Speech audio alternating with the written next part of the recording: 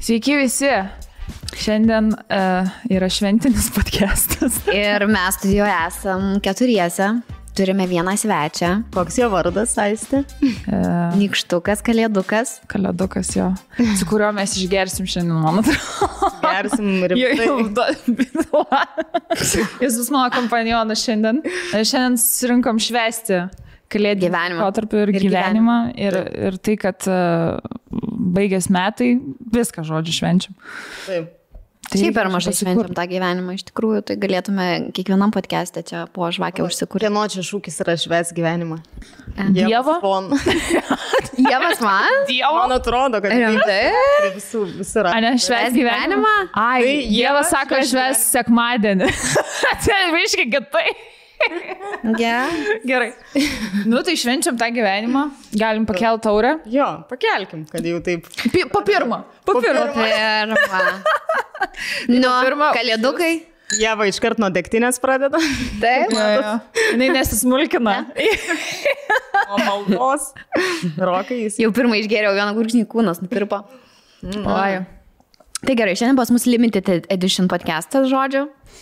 Kalėdinės, matysite jį prieš kalėdas ir aišku, būsite labai užsiėmę, tai mes nepykstame, kad iš karto tą pačią dieną jūs nepažiūrėsite. Galėsit žiūrėti ir per kalėdas. Turit leidimą.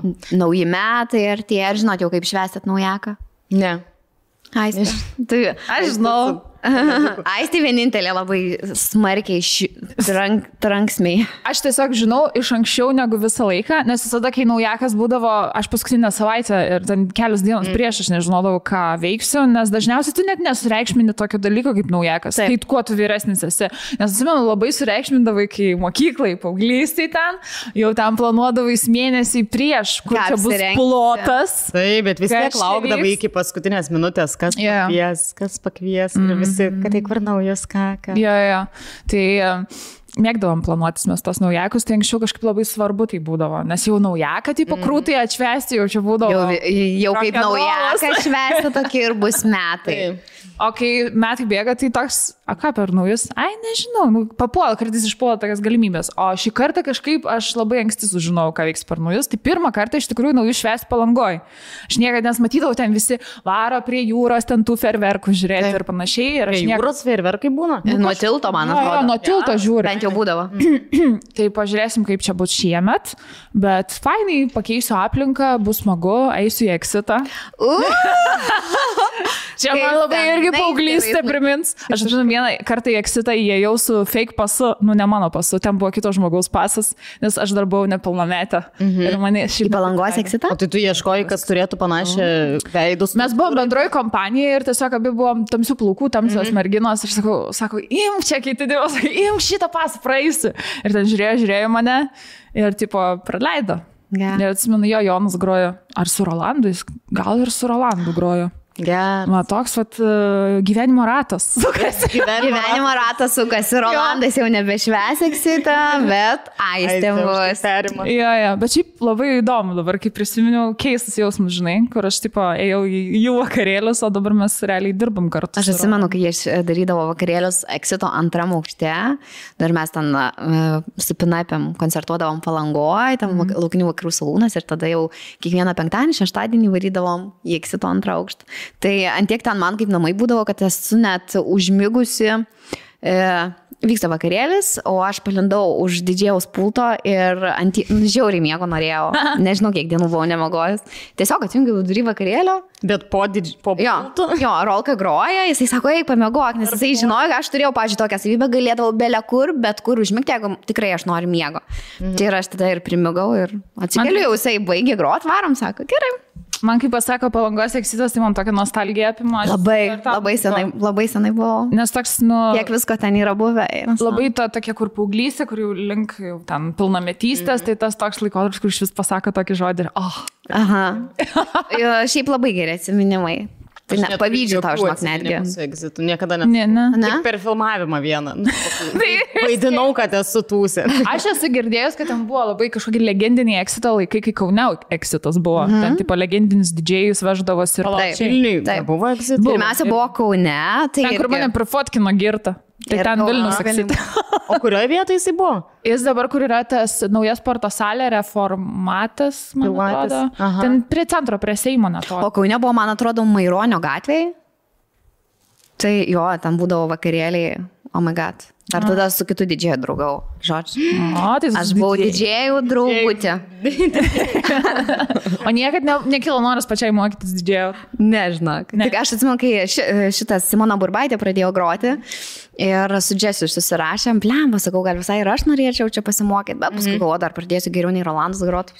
Namie pykčiai bus. Konfliktai namie. Ne, bet ten buvo toks, tai galvoju, gal reikia. Nes šiaip moterų didžėjų kaip ir trūksta. Ir Simonai Burbaitė labai tinka didžėja būti. Ir aš žinau dar vieną merginą, Aistė Regina. Aistė Regina, nu, bet čia legenda, visiškai Lietuvos legenda čia man.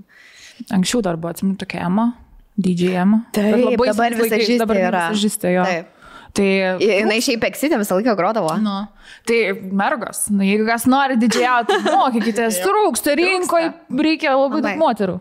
Nes vien tik vyrai groja, nesąmonė, turi būti ir moterų. Nu, tai Moteris dainuoja už tai. Tai ką, jūs per naujus, jūs busit kelionėje, ne? Mes būsime kelionėje ir tikėtina, kad per naujaką būsime Kankūne. Tai čia amerikiečių Palanga. Čia realiai taip yra. Jo, ir dar tokį viešbutį pasirinkom tokį turkiško variantą, žinai. Tai labai noriu pažiūrėti, kaip ten kas bus. Bet šiaip aš vis būdavau to, kur visiškai naujako nesureikšmina. Nu, seniau būdavo, kai buvau Pinam Girls, tai tiesiog visą laiką koncertuodavai. Ir tas naujakas tiesiog eilinė darbo diena. O po to jau, kai vaikų susilaukiau, tai tiesiog eilinė diena, kur reikia tau iki 12 susimigdyti vaikus, nes pradės šauti ferverkai. O Vilniui valandą laiko šaudo jie realiai. Jie pradeda nuo 11, baigia 1:30. Dar vėliau. 7 vakaro pradeda, kur nesupasti ir netyčia padegėti. Pasibando. Bet aš, žinokit, nesuprantu tų ferverkų, kur būna sausio 1 vakarą. Tai čia rusų? Ai, čia rusų? Rusų starai Novai Got. O šiaip čia bus koko pirmas naujakas, ne? Ne, Koko. Antras jau. Antras? Tai pernai palamės. Bijo, ne? Bus šventėm. Ar nebijo? Ir jinai bijojo. Bijojo. Mažytė. Bet labai mažytė buvo, gal dabar tai. biškai taip reagos, bet jinai labai tų petardų nemėgsta išgirsti ir ten iškart pradeda. Kas jas mėgsta? Nu, net mano katės nemėgsta, iš tikrųjų. Nu, tai vat. Tai manau, bus fainas naujakas. Ką jūs vyksit per naujaką? Nežinau, žinok. Nu, dabar. Laukia dar pasiūlymų. Aš viena gal geras.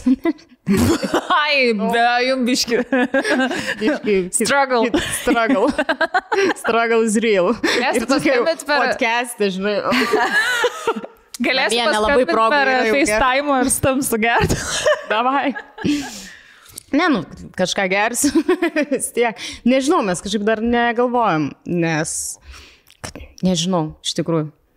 Kaip linksma. Ne, čia viskas normalu, mano visi nauji metai tokie buvo. Visiškai, o dieve. Eilinė Nežinau, diena. aš irgi gal labai nesureikšminu ten tų naujų metų. Ką tikrai norėsiu daryti, tai savo sąrašiuką vėl ir deginti. Ir mes šiandien kaip tik kalbėsim apie savo pasižadėjimus, realius pasižadėjimus. Jau sakiau, iškart mergom, aš tikrai jau nerašysiu, kad pamilsiu sportą. Ne, jau šito tikrai nedėsiu, jau kaip supratau, kad be reikalo. Jau be reikalo tokį kaip ir dėti, kai tau 33 ir vis dar nesin smarkiai nepamilęs sporto ir į savo rutiną neįvedęs. Bet tai vakar vakare guliu lovoje ir rašausi tą sąrašiuką ir toks galvoju, kaip faina, aš jau būsiu pasidarius sąrašiuką, nereikės prieš sausio 1 rašyti. Nu, galėsi padegti telefono naucus. Naujakas naujaku. O ką apie vakarienės visas kalėdinės, ar gaminsit? Nu, jūs turbūt negaminsit. Arba man bus, kai kepsit žuvį. Takas. Man bus pirmos kalėdos šiaip ne namuose, pirmos kalėdos ne su tėvais ir pirmos kalėdos ne Lietuvoje, negaminant jokių silkių pataluose. Tai va tiesiog... Visai smagu, man. Daug pirmų kartų iš tikrųjų. Ai, nors pernai mes be tėvelių šventėm. Tai visi pernai. Ir aš atsimenu, pernai buvo toksai detektyvas Užkurtas. Gurevičiūtė pasidalino, kad man dzintė suvaržymai, žodžiu, aš važiuosiu pas tėvus ir kilo tas baisus ažiotažas. Nu ir man atrodo, šitas Discordo platforma užkūrė paieškų sistemą, kągi veikia žymų žmonės, kai nekelia storių per kūčias ir kalėdas. O čia tikriausiai jie yra išvažiavę pas tėvus.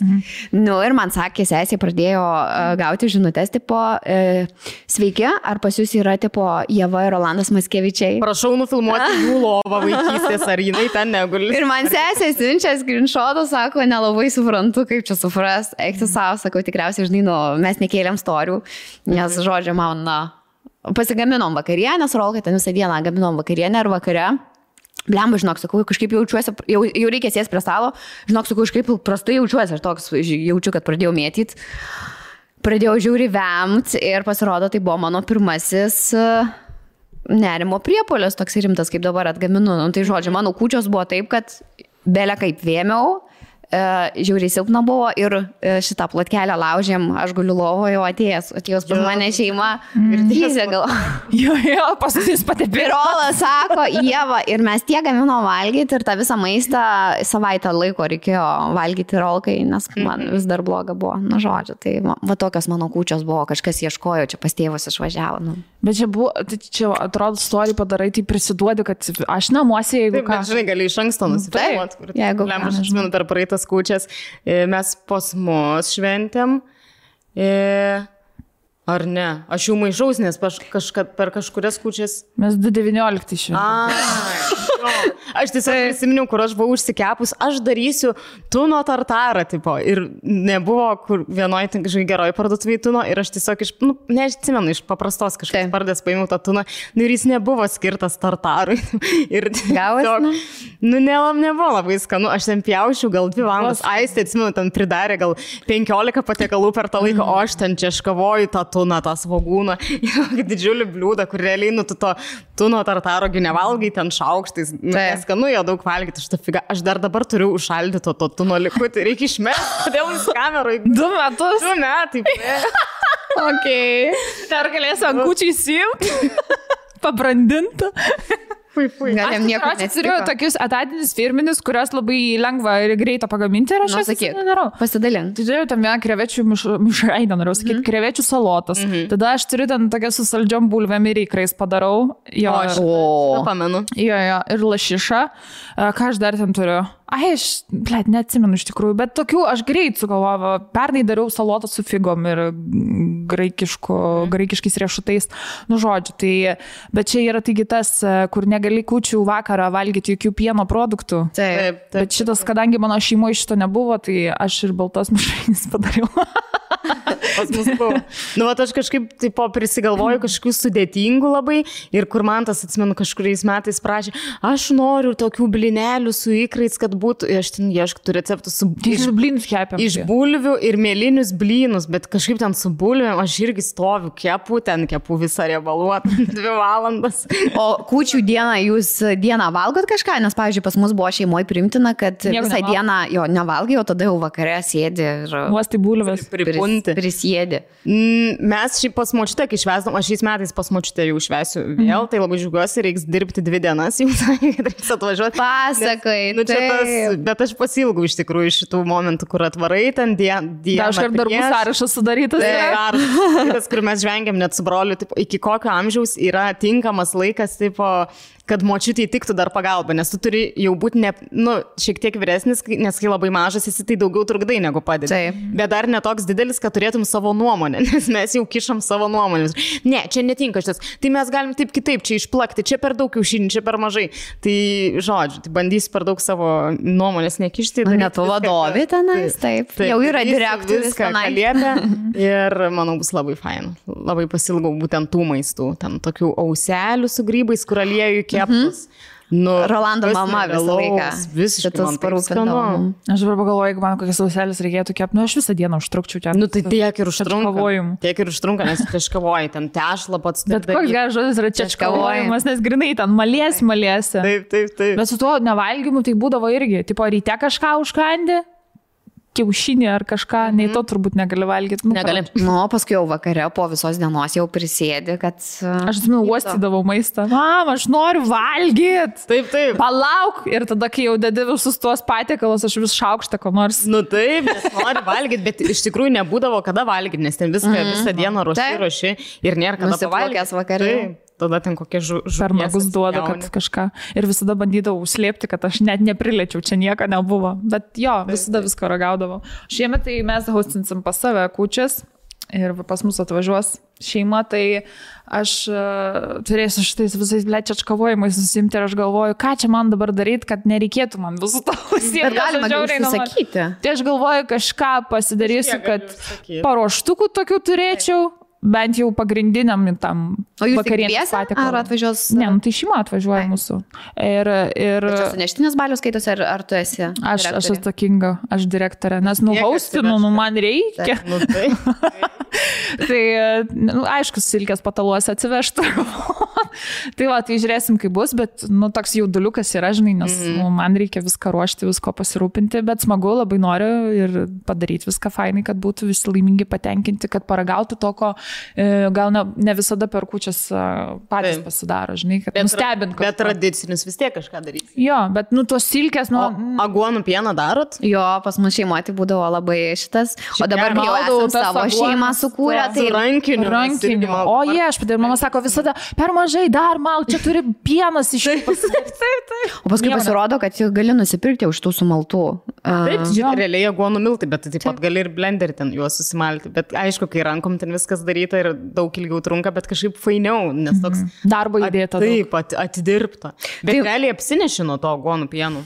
Jūs apsinešdavote? Aš tai vaikystėje, kaip aš mėgdavau aguonų. Tai pamėgdo, bet jau po visos dienos ir po 15 patiekalų suvalgytų, tai aš taip ir taip mėgdau. O šiais metais šiaip labai keista, nes gaunasi gruodžio, man atrodo, kada gruodžio 2 savaitę. Mes namuose darėm, žodžiu, pietus, atvažiavo Rolando, visa šeimyna. Taip. Ir mes darėm kūčių vakarienę. Ir atėjo ir kalėdų senelis, knykštukas, žodžiu, ir plotkelę laužėm. Ir labai keista iš tikrųjų buvo. Ir dovanas iš anksto pakavau, toks, kur žiauriai keista. Ir tada sekančią dieną aš važiavau pas savo šeimyną, su savo šeimyną švęsti kalėdas. Tai toks, iki kalėdų dar 2 savaitės, bet aš jau viską esu atšventusi, dovanos supakuotos, dovanos išdalintos, plotkelė sulaužyta ir suvalgyta, labai keista. Čia dar pasidarysim kūčių burtus, žodžiu. Viskas, aš jau esu. Iš anksto atšventus viską, dabar jau gali tiesiog atostogauti, pamirštis kalėdas, viskas. Taip. Gerai, tai aš manau, kad reikėtų išeiti į trumpą pertraukėlę. Taip. Ir tuomet galėsim pradėti mūsų kalėdinį vakarą su galbūt burtais. Kalėdinio vakaro programa. Taip.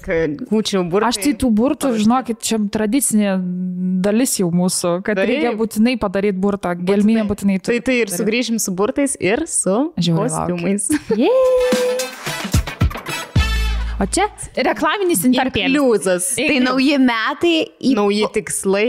Nauji verslai, nauji siekiai, nauji norai ir visa tai neįmanoma be jūsų asmeninio websaito arba e-shopo. Tai zairo.lt žino ir gali jums padėti, kaip labai greitai, netgi per 1 valandą susikurti savo asmeninį e-shopą arba website. Mes pačios puikiai žinom, kad tai labai lengva padaryti, nes mūsų pačių websaitas yra per jų platformą sukurtas. Taip. Tai tikrai viskas labai paprasta, ten yra visokie ir šablonai įvairiausi, kur jūs galite... Ir net nemokantis iš tikrųjų gali susikurti. Ir visada galite paprašyti pagalbos, jų darbuotojai visada linkia padėti mums irgi su e-shopu, jeigu kažkokių problemų kyla, visada labai greitai atrašo ir padeda visais klausimais. Tai jeigu tikrai norit nuo naujų metų galvojat pradėti kažkokią asmeninį verslą ar, nežinau, reklamuoti kažkokias savo paslaugas teikiamas ir jo, pildyti savo svajones, tai tikrai rekomenduojam naudotis jų paslaugomis, tai yra žiauriai pigu iš tikrųjų, lengva, paprasta pradėti savo verslą taip, internete. O dar kalėdiniu laikotarpiu turime savo nuolaidos kodą. Dar tos čia, kuris jums suteiks kalėdinės šventinės didelės nuolaidas. Ir papildomus 3 mėnesius naudotis paslaugomis nemokamai ir domeną. Tai jei visada galite pabandyti ir jeigu kas, yra 30 dienų grąžinimo garantija. Taip, buvau pamiršus tą žodį. Tai tikrai labai rekomenduojam zairo.lt, pasinaudokit jų paslaugomis. Ir galit užeiti į mūsų puslapį dartoši.lt. Pamatot, Prie to pačio. kaip atrodo website'as pagamintas per valandą. Jo. Ir pamatysit, kad viskas labai paprasta, lengva tam website vaikščioti į visokias sectionus ir panašiai, tai pasidairykit žodžiu ir pasinaudokit jų paslaugomis. Ačiū, Zairo. Kalėdinė. Štai galim, o čia baterijos nereikia. Aš turiu įsijungti. Ar jūs pasiruošę? Mes taip. Ar jūs pasiruošę eglutės įžiebti? Taip. Kad tu mane įžiebti. 3. Nu, Aiste, skaičiuok. 3, 2, 1. Čia, va, čia Žiūrėk, lemputės dega. Šviečia, bet šviečia, reiktų dar šviesą užgesinti. Ir tokia aš dabar visą podcastą taip tiesiog. Gerai. Ar panašiai yra tai eglutė? Taip. Labai panašu. Bet aš ir klausiau pirmai gelminė, ar tu visą podcastą turėsi sėdėti iškėlus. Aš tiesiog visą podcastą dabar sėdėsiu iškėlus rankas. Norėsiu, kad įdėtų darokas expectations, kaip turėjo atrodyti šitas, nes aš tikrai pamačiau Pinterest'e šitą ir galvojau, aš privalau jį padaryti. Kaip fainai. Bet tau pavyko, sakyčiau, net geriau už tą Pinterestą. Aš irgi manau, kad daug stilingiau ir gražiau. Labai neblogai, tikrai. Nu, žodžiu, dabar jums leidus jau nuleisiu rankas. Gal dar sėdėk. Bet man reikia burtais užsimti, aš negaliu. Mes galim kažką pavazarinti, o tu laikyk tas rankas kiek. Gerai, biški dar pavazarinti. Trumpai žiūrėkit, galim pakalbėti apie burtus. Gerai. Kas jūsų laukia, dabar aš informuosiu. Gerai. Tai žodžiu. Tau nesunku laikyti į rankas. Jo, Jeigu jinai crossfitą dabar sportuoja, jai dzintas rankas. Dėl to ir sportuoju, kad galėčiau taip elgtis. Tai žodžiu. Dabar jums reiks pasirinkti. Burtai bus 2 rūšių. Darysime 2 burtus. Vienas bus toks šiek tiek pavojingesnis, su ugnimi susijęs, o kitas toks šiek tiek paprastesnis. Tai, bet iš tikrųjų, žinokit, jau pavargo rankos, eglutė nusileidžia. Nepadėksim tavęs, bus kaip su Kauno eglutė. Ir dar žvakė šalia, man reiktų tą šoną pasidėkti, blembo čia. Tai kai darysim tą burtą su ugnim, tai gali būti, kad aš ir užsidegsiu. Stebėkit, laukit, kas bus toliau. Tai nežinau, aš siūlau galbūt pradėti nuo to nesu ugnim. Palaukit, būriai reikia išgerti. Įkvėpimo. Vieno padaryti kramą. Kad geriau burtai veiktų. Tai pradžiai aš pradėsiu gal nuo šiek tiek tokio labiau tradicinio burto, kurį mes iš tikrųjų ir su šeima atlikdavome. Ne COVID laikais, kai dar buvo galima, dabar šiais metais tikiuosi vėl bus tas burtas. Tai žodžiu, kurio esmė yra, kad turi po lėkštutę, na čia matote, yra lėkštutės imitacija, bet nesvarbu, yra paslėpti skirtingi objektai. Gerai. Ir jūs turėsite išsitraukti po vieną, aš lygiai taip pat. Net ir Roką gal pakviešiu išsitraukti, jeigu jis norėjo. Ir aš jums pasakysiu, ką reiškia tas kiekvienas objektas. Gerai. Ir tai reiškia, kad jūsų bus tokie metai ateinantis. Kitas svarbus. Šūdo gabalo nėra? Ne, nors aš turiu pripažinti, aš šiek tiek paeditinau ten tuos variantus, nes buvo, pavyzdžiui, žemių grumstas reikštų didžiulę nesėkmę. Aš nusprendžiau, kad mums net nereikia įtraukti tokio. Galiu iškart pasakyti, kad yra vienas tik tai neigiamas. Tikiuosi, kad nieks jo neišsitrauks, tikiuosi pati aš neišsitrauks. Ir yra tada, pavyzdžiui, šiek tiek tradiciniai labiau pakeisti, nu tarkim, kreidos gabaliukas ten kai ką simbolizuotų, tai aš paėmiau Cecilijos markerį, bet tai bus šiuolaikinė kreida. Nu, kitus dalykus, žodžiu, ten duonos vienas toks pakaitalas irgi yra, bet pamatysit. Aš biškai matau vieną. Ne, tai va, kažkaip išblurink vaizdą. Ką ten pamatyti? Aš nieko nematau. Gerai. Aš nenorėjau matyti, bet pamačiau. Permaišau kortas. Gerai. Tai žodžiu, mums reikia apie kažką dabar galvoti, apie savo būsimus metus. Tiesiog jo. Ir ko mes tikimės, ir tipo kas... Šiek tiek rimties, susikaupimo, čia jums ne bairis, čia ne jokai, čia yra rimti. Visai nedegina žvakė. Kas čia per žvakė? Gal tu irgi kokią raganą klausyk? Ne, tai žvakės liepsna niekada nedegina. Degina virš liepsnos karštis yra. Bet tau dabar apanglėjo pirštai. Gerai, Ieva, ar jūs pasiruošęs? Aiste, nuo tavęs pradedu. Varyk. Nu, varyk. Paskui bus sugrąžintas tas objektas po lėkštutėlės. Dar bandysiu susikaupti, galvoti apie savo metus. Gerai.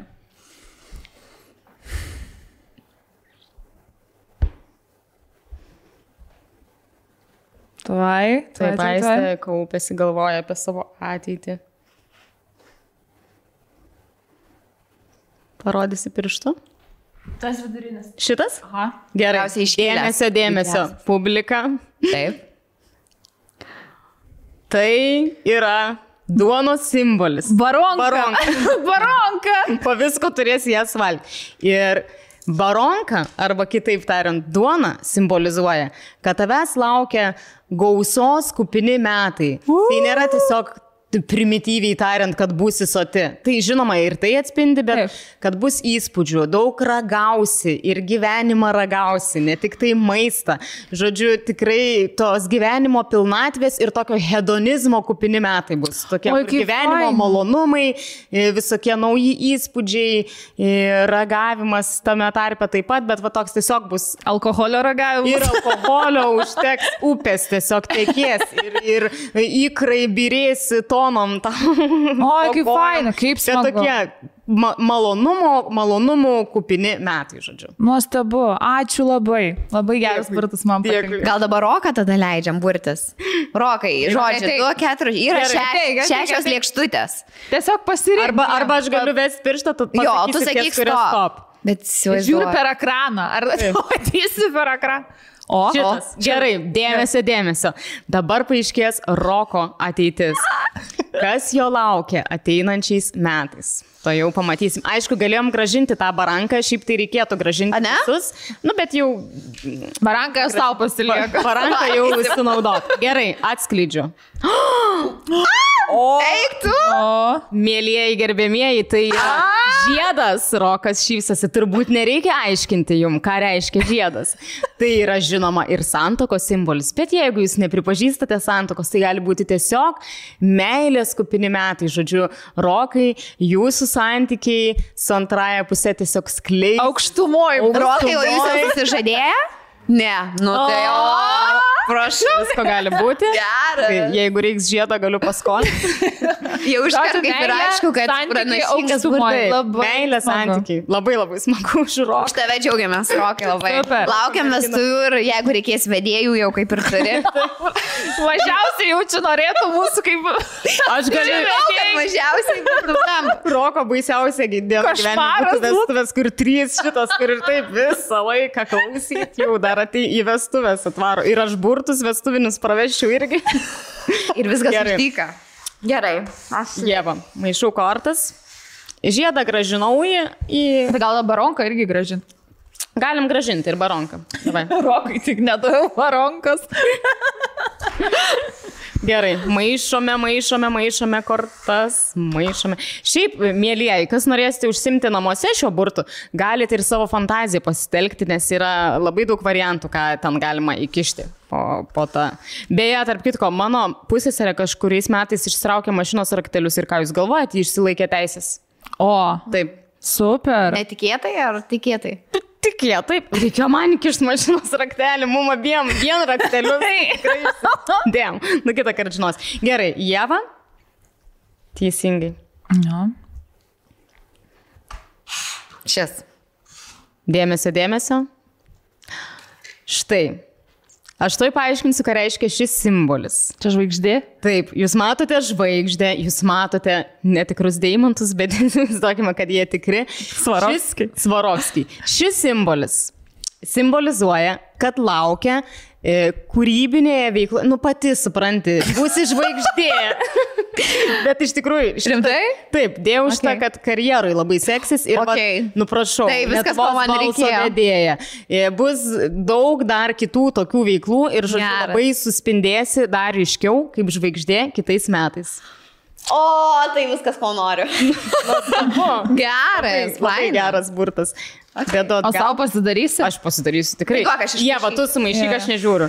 Maldauju, kad neištraukčiau. Galiu atskleisti, nu paskui parodysiu. Neigiamą dalyką? Jo. Vieną įdėjau. Gerai. Neištrauksiu, veikti viską gerai. Galvok apie savo metus pozityviai ateinančius. Gerai. Ir kas bus. Jau. Gerai. Gerai apgalvok.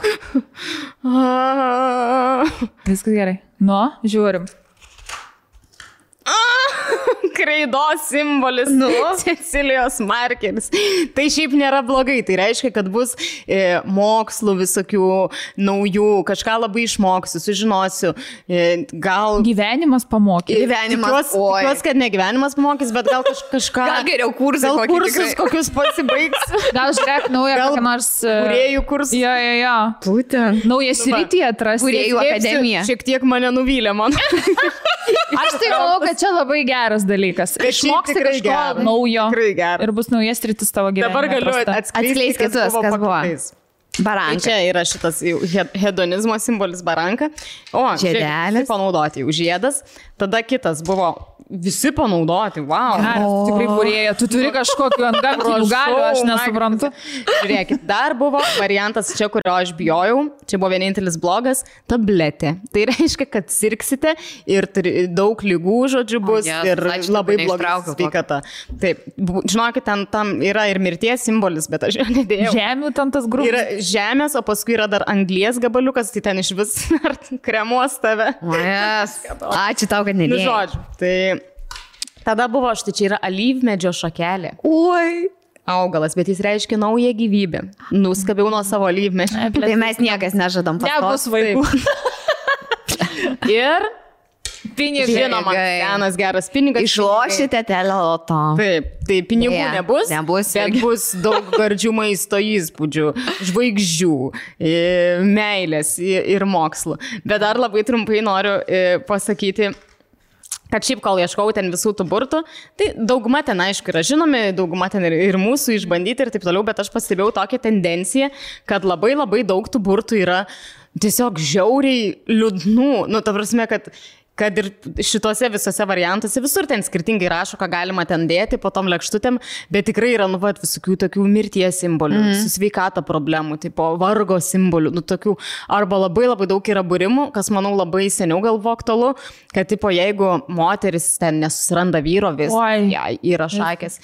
7 metus neištekės. Bet tu įsivaizduoji, pažiūrėjau, pasidarai tokį burdą ir šiaip iš karto save užprogramuoji, pažiūrėjau, ištraukia žemės tą gabalėlį, ir iš karto užprogramuoji, kad tau nesiseks ir mirsi per šios metus. Čia tas pats, kaip užprogramuoti visą tai, kai išgirsti pas būrėją. Jeigu tu išgirsti, kad ten tas ir tas atsitiks ir jeigu tu apie tai galvosi, tai nereikia apie tai galvoti, ypatingai dėl kažkokių blogų dalykų. Nesąmonė visiška. Bet sako, būrėjos ir negali sakyti labai blogų dalykų, ne? Čia nuo būrėjos. Aš nesakau, aš renkuosi. Ačiū. Aš esu ta būrėja, kur nesako. Bet jo, kad tu nueini pas tą būrėją ir ką papasakoti save užprogramuoji, tai visiškai sutinku, nes, pavyzdžiui, aš vis prisimenu tą, kad kai mes pradėjom dar to čia ir mes ėjom pas būrėjas. Mes ėjom pas būrėlės. Ir aš buvau pas Vilnietę. Tai ką jinai sakė ir taip vis tolin ir vis daugiau dalykų pildosi. Man reiks paklausyti. Bent jau einu link to. Aš irgi buvau įsirašysi. Reiks perklausyti. Žodžiu, bet dar trumpai pabaigsiu apie tos burtus, kad beveik visi iš esmės yra ar susirasi porą, arba kaip seksis santykiai. Arba padarysim mes dar tokį vieną, bet noriu dar trumpai pacituoti vieną tokį burtą, kuris mane žiauriai prajuokino, kurį aš suradau beieškodama, nes jis, antiek blogas.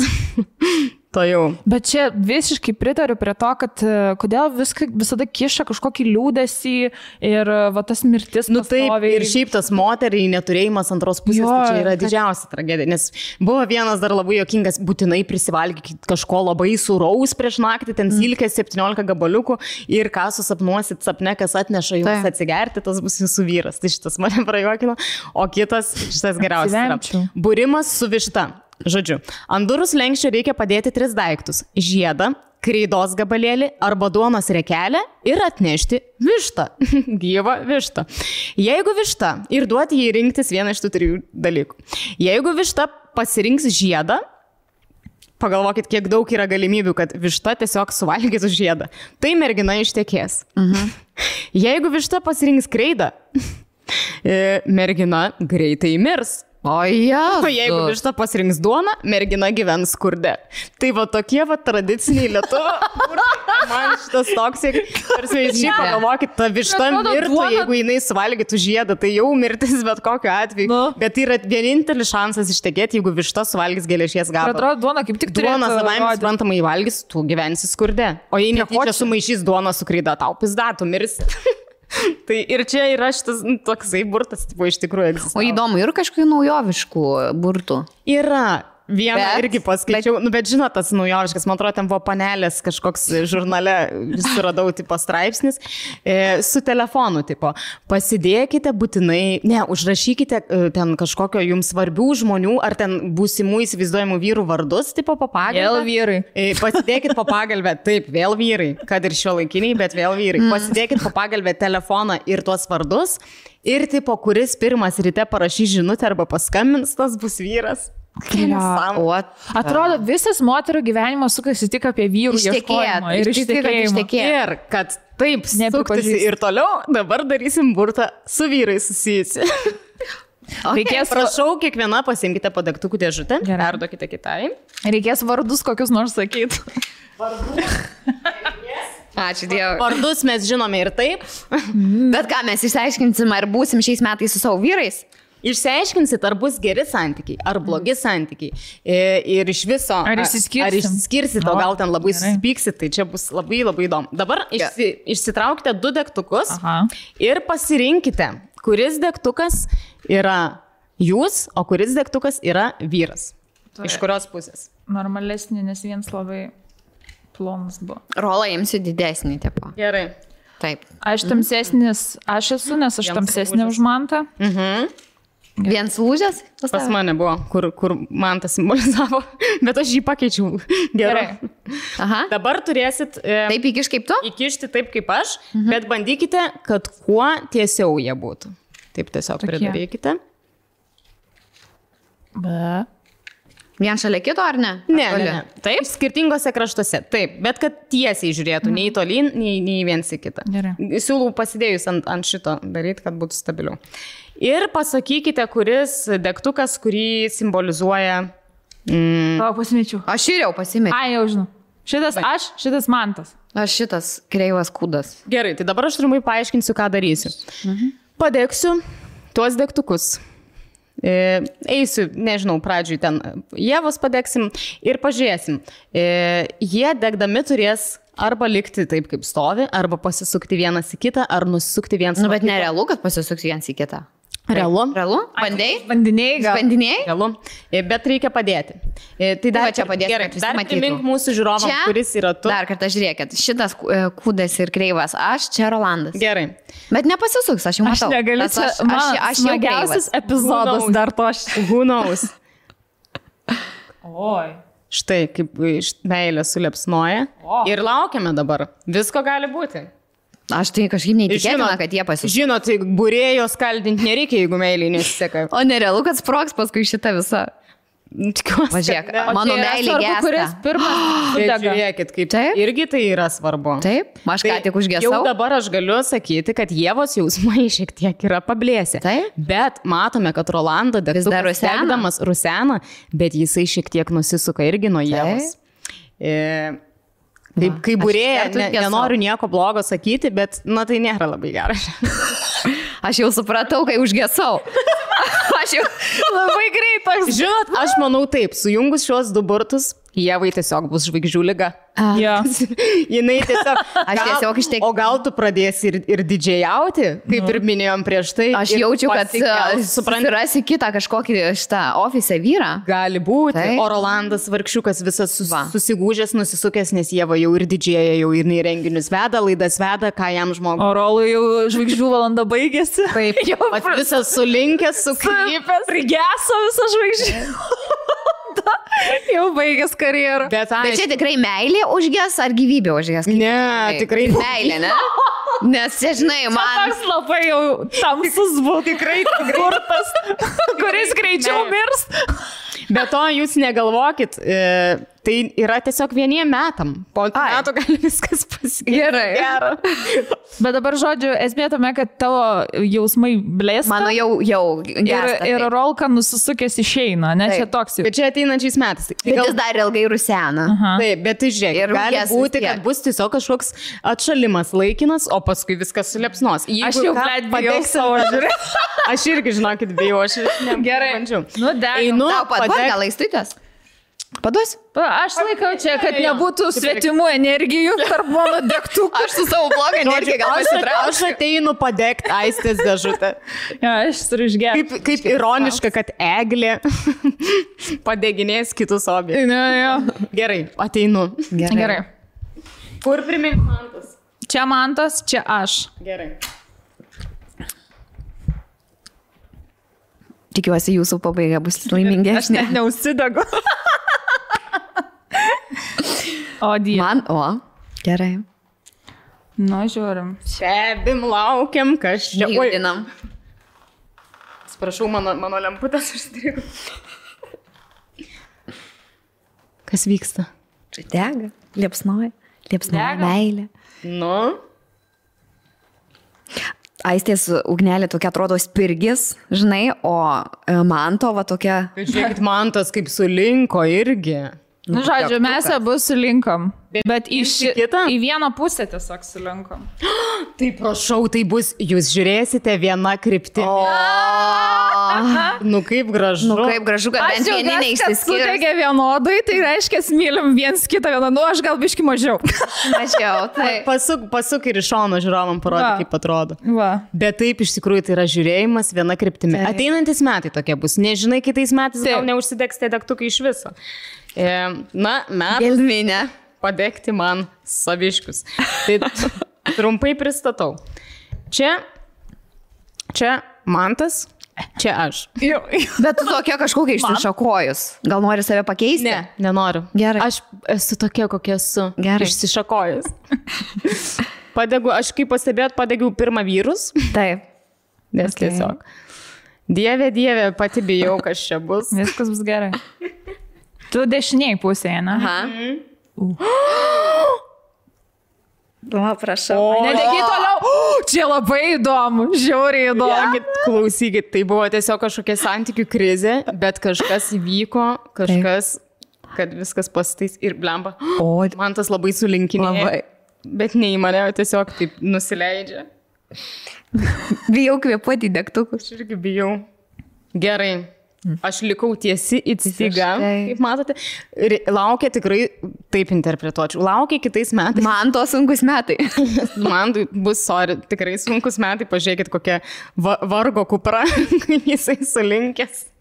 Bet ne į mane. Manau, jis bus susikoncentravęs į savo problemas galbūt labai, o aš dėl to taip užgesiu. Vėl nemirsiu, įsikursi. užges meilę, nes Vėl įsižiebs. jaučiu susipyksim žoskai, bet vėl kažką turbūt gero padarys, išpirks kaltę Ir vėl įsižiebs. ir vėl įsižiebs, bet sakyčiau tokie abudu, kiekvienas kas savo gyvensim. Man tas tikrai atrodo, jeigu čia būtų žmogus tas degtukas, kad jis taip žiūri. Gal savo Savo bybį. Bet žinokit, reikia ir roką padaryti, nes jeigu jisai šiais metais ženinasi, tai reiškia, turi susiglausti vieną su kitu. Noriu rokai padaryti. Padarom, žinok, jaučiu, kad reikia būtinai padaryti. Reikia. Turi įsirinkti degtukus. Ai, rokų reikia Tai nubėg greitai, Gelminė. bėgsiu. Padarysi. Gerai, Bet mes galim geras, iš aptart. tikrųjų, Aš- kaip visų skirtingai, ne? Aš negaliu patikėti. Aš irgi. Aš kažkaip dėl savęs negaliu patikėti, kad aš užgesau, žinok. Labiau sulinkusios už man. Bet vieną kryptim sulink. Kažkaip labai keista, kad užgesau. Labai. Bet man tas, matai, dar toks linksta link manęs šiaip. Aha. Taip. Geras ir kaip skirtingai. Arba, pavyzdžiui, Gelminė, žiūrėk, man tas kaip nusviręs. Nu, Nei vienos iš mūsų taip nebuvo nusviręs degtukas. Nu, Gelminė, va. Buvo užgesus ir vėl užsikūrė. Geras. o ką reiškia tiesumas? Jeigu va, tu, pavyzdžiui, labai tiesi esi, kad čia už save moki pastovėti. Tai būtent tai ir reiškia.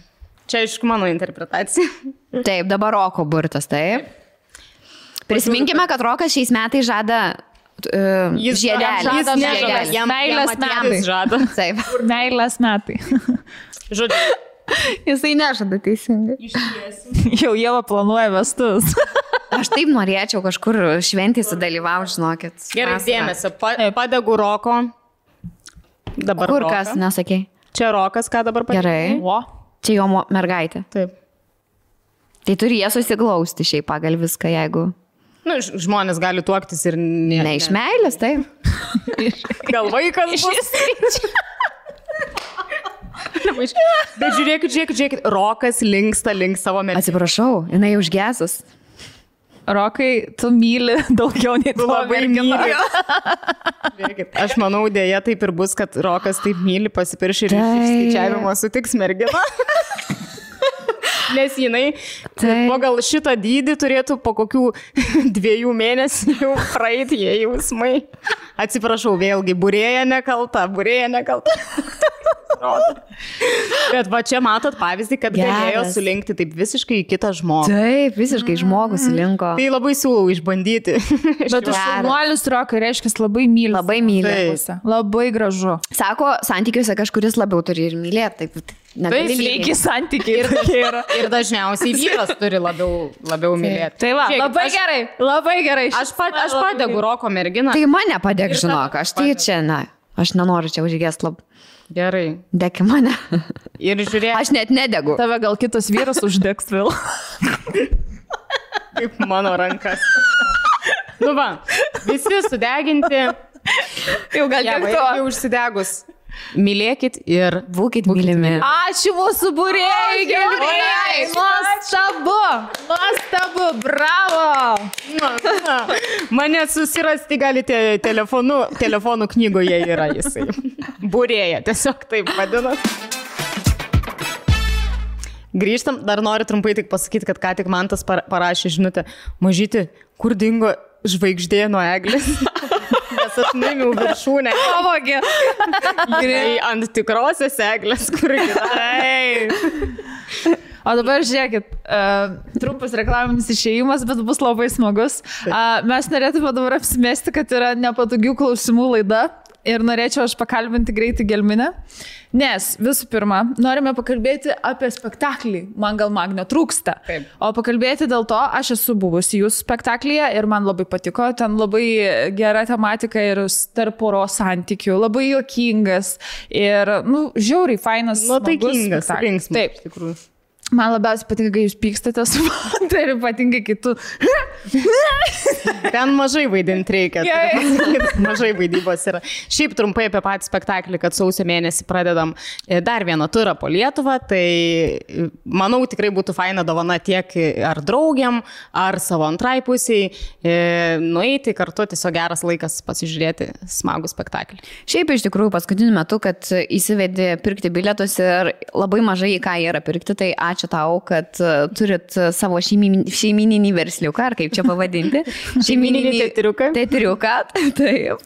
Ir žmonės priimat tiesiog pasijuokti ir gerai praleisti laiką. Įlysti į mūsų triusikus, kitaip tariant. Nes viskas yra tiesa, kas ten rodoma. Aš asmeniškai labai rekomenduoju, man žiauriai patiko ir mes buvom su Mantu ir draugams nuvarykit ir jeigu mergos norit varyti kelios, varykit, prisižvengsit juodai ir jeigu poros norit nuvaryti, dovanokit bilietų savo tėvams, irgi labai patiks, nes viskas labai, kaip čia pasakyti, relatable. Jo, atpažįstama, visi mūsų santykiai ir visi to aspektai. Gerai, grįžtant prie nepatogių klausimų. Tai čia būtų pirmas klausimas, mano tavęs Gelminė. Palauk, čia reikia perskaityti, bet su klaidom. Rimtai Rolando vaidmenyje. Gerai, turim klausimų. Gerai, pirmas klausimas, Gelminė. Vat kiek tu, pavyzdžiui, gauni pinigų už vieną spektaklį? Tipinis Rolando klausimas. Galiu pasakyti atvirai, tikrai mažiau negu Mantas. Mažiau nei Mantas? Ne visi vienodai? Ne. Yra tas dalykas, kad mano tai nėra ten pagrindinis vaidmuo, aš net pagal scenos laiką mažiau būnu. Yra daug, kai aš tiesiog sėdžiu užkulisiuose ir stebiu iš užkulisių, kas vyksta. O pavyzdžiui, įmanoma iš aktoriaus duonos pragyventi, pavyzdžiui, kiek į mėnesį tau reikia pinigų?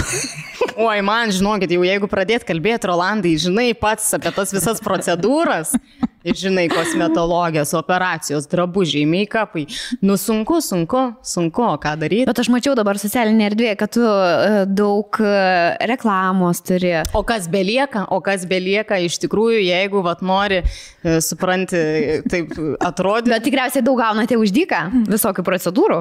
Yra, epiliacija. Už dyką padarė. Irgi gerai.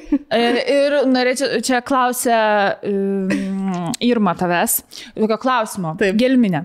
Ar nėra buvę, kad po praščiau pavykusio spektaklio, po to sunku bendrauti grįžus namo su Mantu. Yra buvę tikrai ir per repeticijas. Aš tai iš tikrųjų nemeluosiu, yra ganėtinai sunku, kai esi pora ir dirbti, dėl to, kad įvedėm Šarūną Banevičių, tarp kitko puikus aktorius. Kaip trečią žmogų, ant kurio išsikrauti. Pakeitė Suomį, kadangi jisai sugrįžo Tomas į Suomiją. Po darbo su mumis nusprendė filosofiją studijuoti, nebebusis aktorius. Tai turėjom dar papildomą repeticijų laikotarpį. Tai nėra labai lengva, nes vis tiek tu asmeniškai priėmė ir kiekvieną ten pastabą ir pats kažką pasakai. Ir visą tai parsineši namo? Visiškai parsineši, sunku visiškai atsiskirti. Tikrai sunku, nemeluosiu. Ir tikrai yra, kur ten, aš vis ten man tai ėdu pasikartok tekstą, ten sumaišysi, ten kažką. Ir jeigu, tai kartais kažką ir sumaišo, viską ten, žinai, mintinai apverti, viskas gerai, bet toks, aš tiesiog pasižiūriu jau kaip nuo savęs, kur jis maždaug žinau, Dieve vėl po spektaklio sakys kažką. Oi, tau. Ir dar vienas klausimas. Judita Sexy XXX klausia tavęs, ar yra tekę turėti tokį spektaklį, kai ateini išgėrusi gerokai, arba tu, arba tavo scenos partneris? O, žinokit, visą laiką išgeria vaidinam, jau dabar tik tai kažkaip turės pasikeisti, tai, nes jau taip gyvenimas susidėlioja, bet žinot, kur aktoriai, ten bohema, viskas yra tiesa. Aš dar turiu vieną klausimą. Tomas klausia, su Mantu, ko gero, esate viena garsiausių aktorių pro Lietuvoje. Į kurią pasaulinių įžymybių porą esate panašiausi ir kodėl? Atsakymas. Į Angelina Jolie ir Bredą Pittą, nes ketinate įsivaikinti daug vaikų. Ar dėl to, kad jie išsiskyrė? Į Pamela Anderson ir Kid Rock, nes daug labai mylitės. Į Davidą ir Victoriją Beckham, nes norite uždirbti labai labai daug pinigų. Aš manau į Pamela Anderson ir Kid Rock, bet šiaip nes tokie problematiški būdų esam. Tu galėtų būti gera Pamela, iš tikrųjų. Reiktų tik padirbėti. Padirbėti ant krūtinės vietose. Ties antakiais. Taip.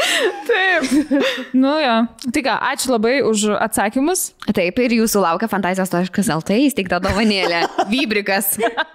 Bet šiaip pabaigiant, iš tikrųjų labai kviečiam ateiti visus į spektaklius. Tai kas dar nematėt arba nematėt su nauja sudėtim ir norit pasižiūrėti, tai tikrai labai kviečiu ateiti. Taip. Ir nykštukas kviečia. Grįžtam į studiją. Mes turim čia tokį, parentint turim, nes nesupratom, kas įvyko iš tikrųjų.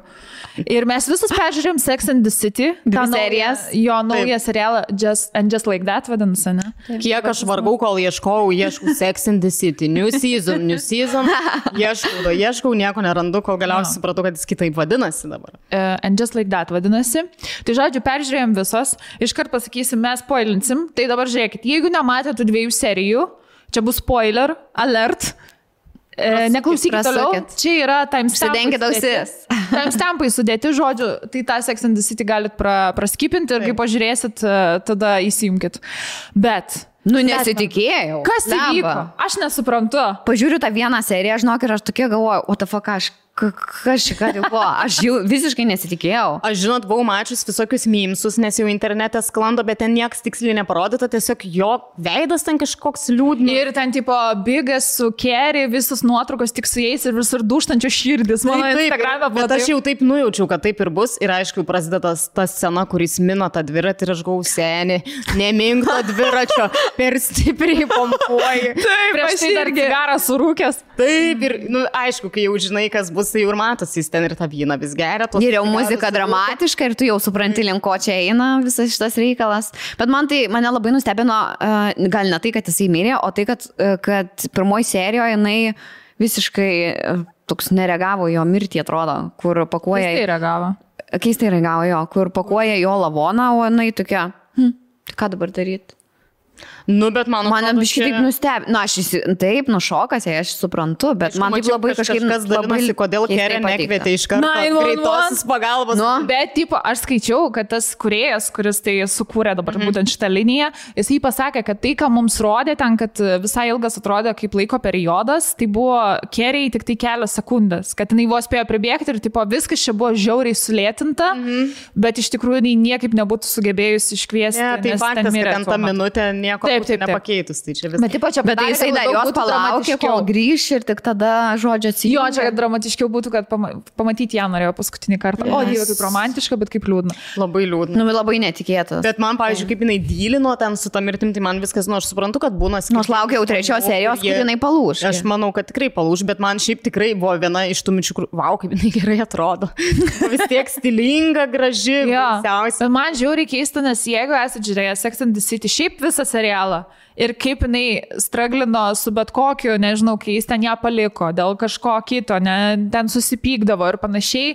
Ir jinai daug labiau stresavo, daug labiau liūdėjo ir parinosi, negu dabar, kai jisai realiai mirė. Kas man žiauriai nepatiko, kad mes realiai matėm labai mažą dalį tik tos Kerės ir Bigo meilės, kur jie kartu yra laimingi ir kartu gyvena. Tai buvo taip trumpai, nes visada kažkokiais blėt nesąmonės vykdavo. Tai jis ten išvykęs buvo. Tai į vestuvės sužadėtų. Jo, tai po to tam filme į vestuvės neišvarė. Per mažai tos geros meilės. Jo, buvo, tikrai. Ir galėjai bent vieną seriją skirti. Aš norėjau biški daugiau to santykio kartu jų pamatyti. Tai čia visas pasaulis norėjo, žinoti. Ir čia nukirto per pirmą seriją. Just like that. And just like that. Nulauksim naujo vyro, iš tikrųjų. Bet šiaip, aš tai nelaukiu, nemanau, kad ateis. Toks liūdesys, šiaip su... Negaliu pasakyti, kad mane ten baisiai sukrėtė ten tas serialas. Aš šiaip nesu Sekso ir miesto ten baisiai didelė gerbėja ir man atrodo net nesu absoliučiai visų serijų mačius. Vis tiek žinau ten tos personažus ir taip toliau. Bet kažkaip man...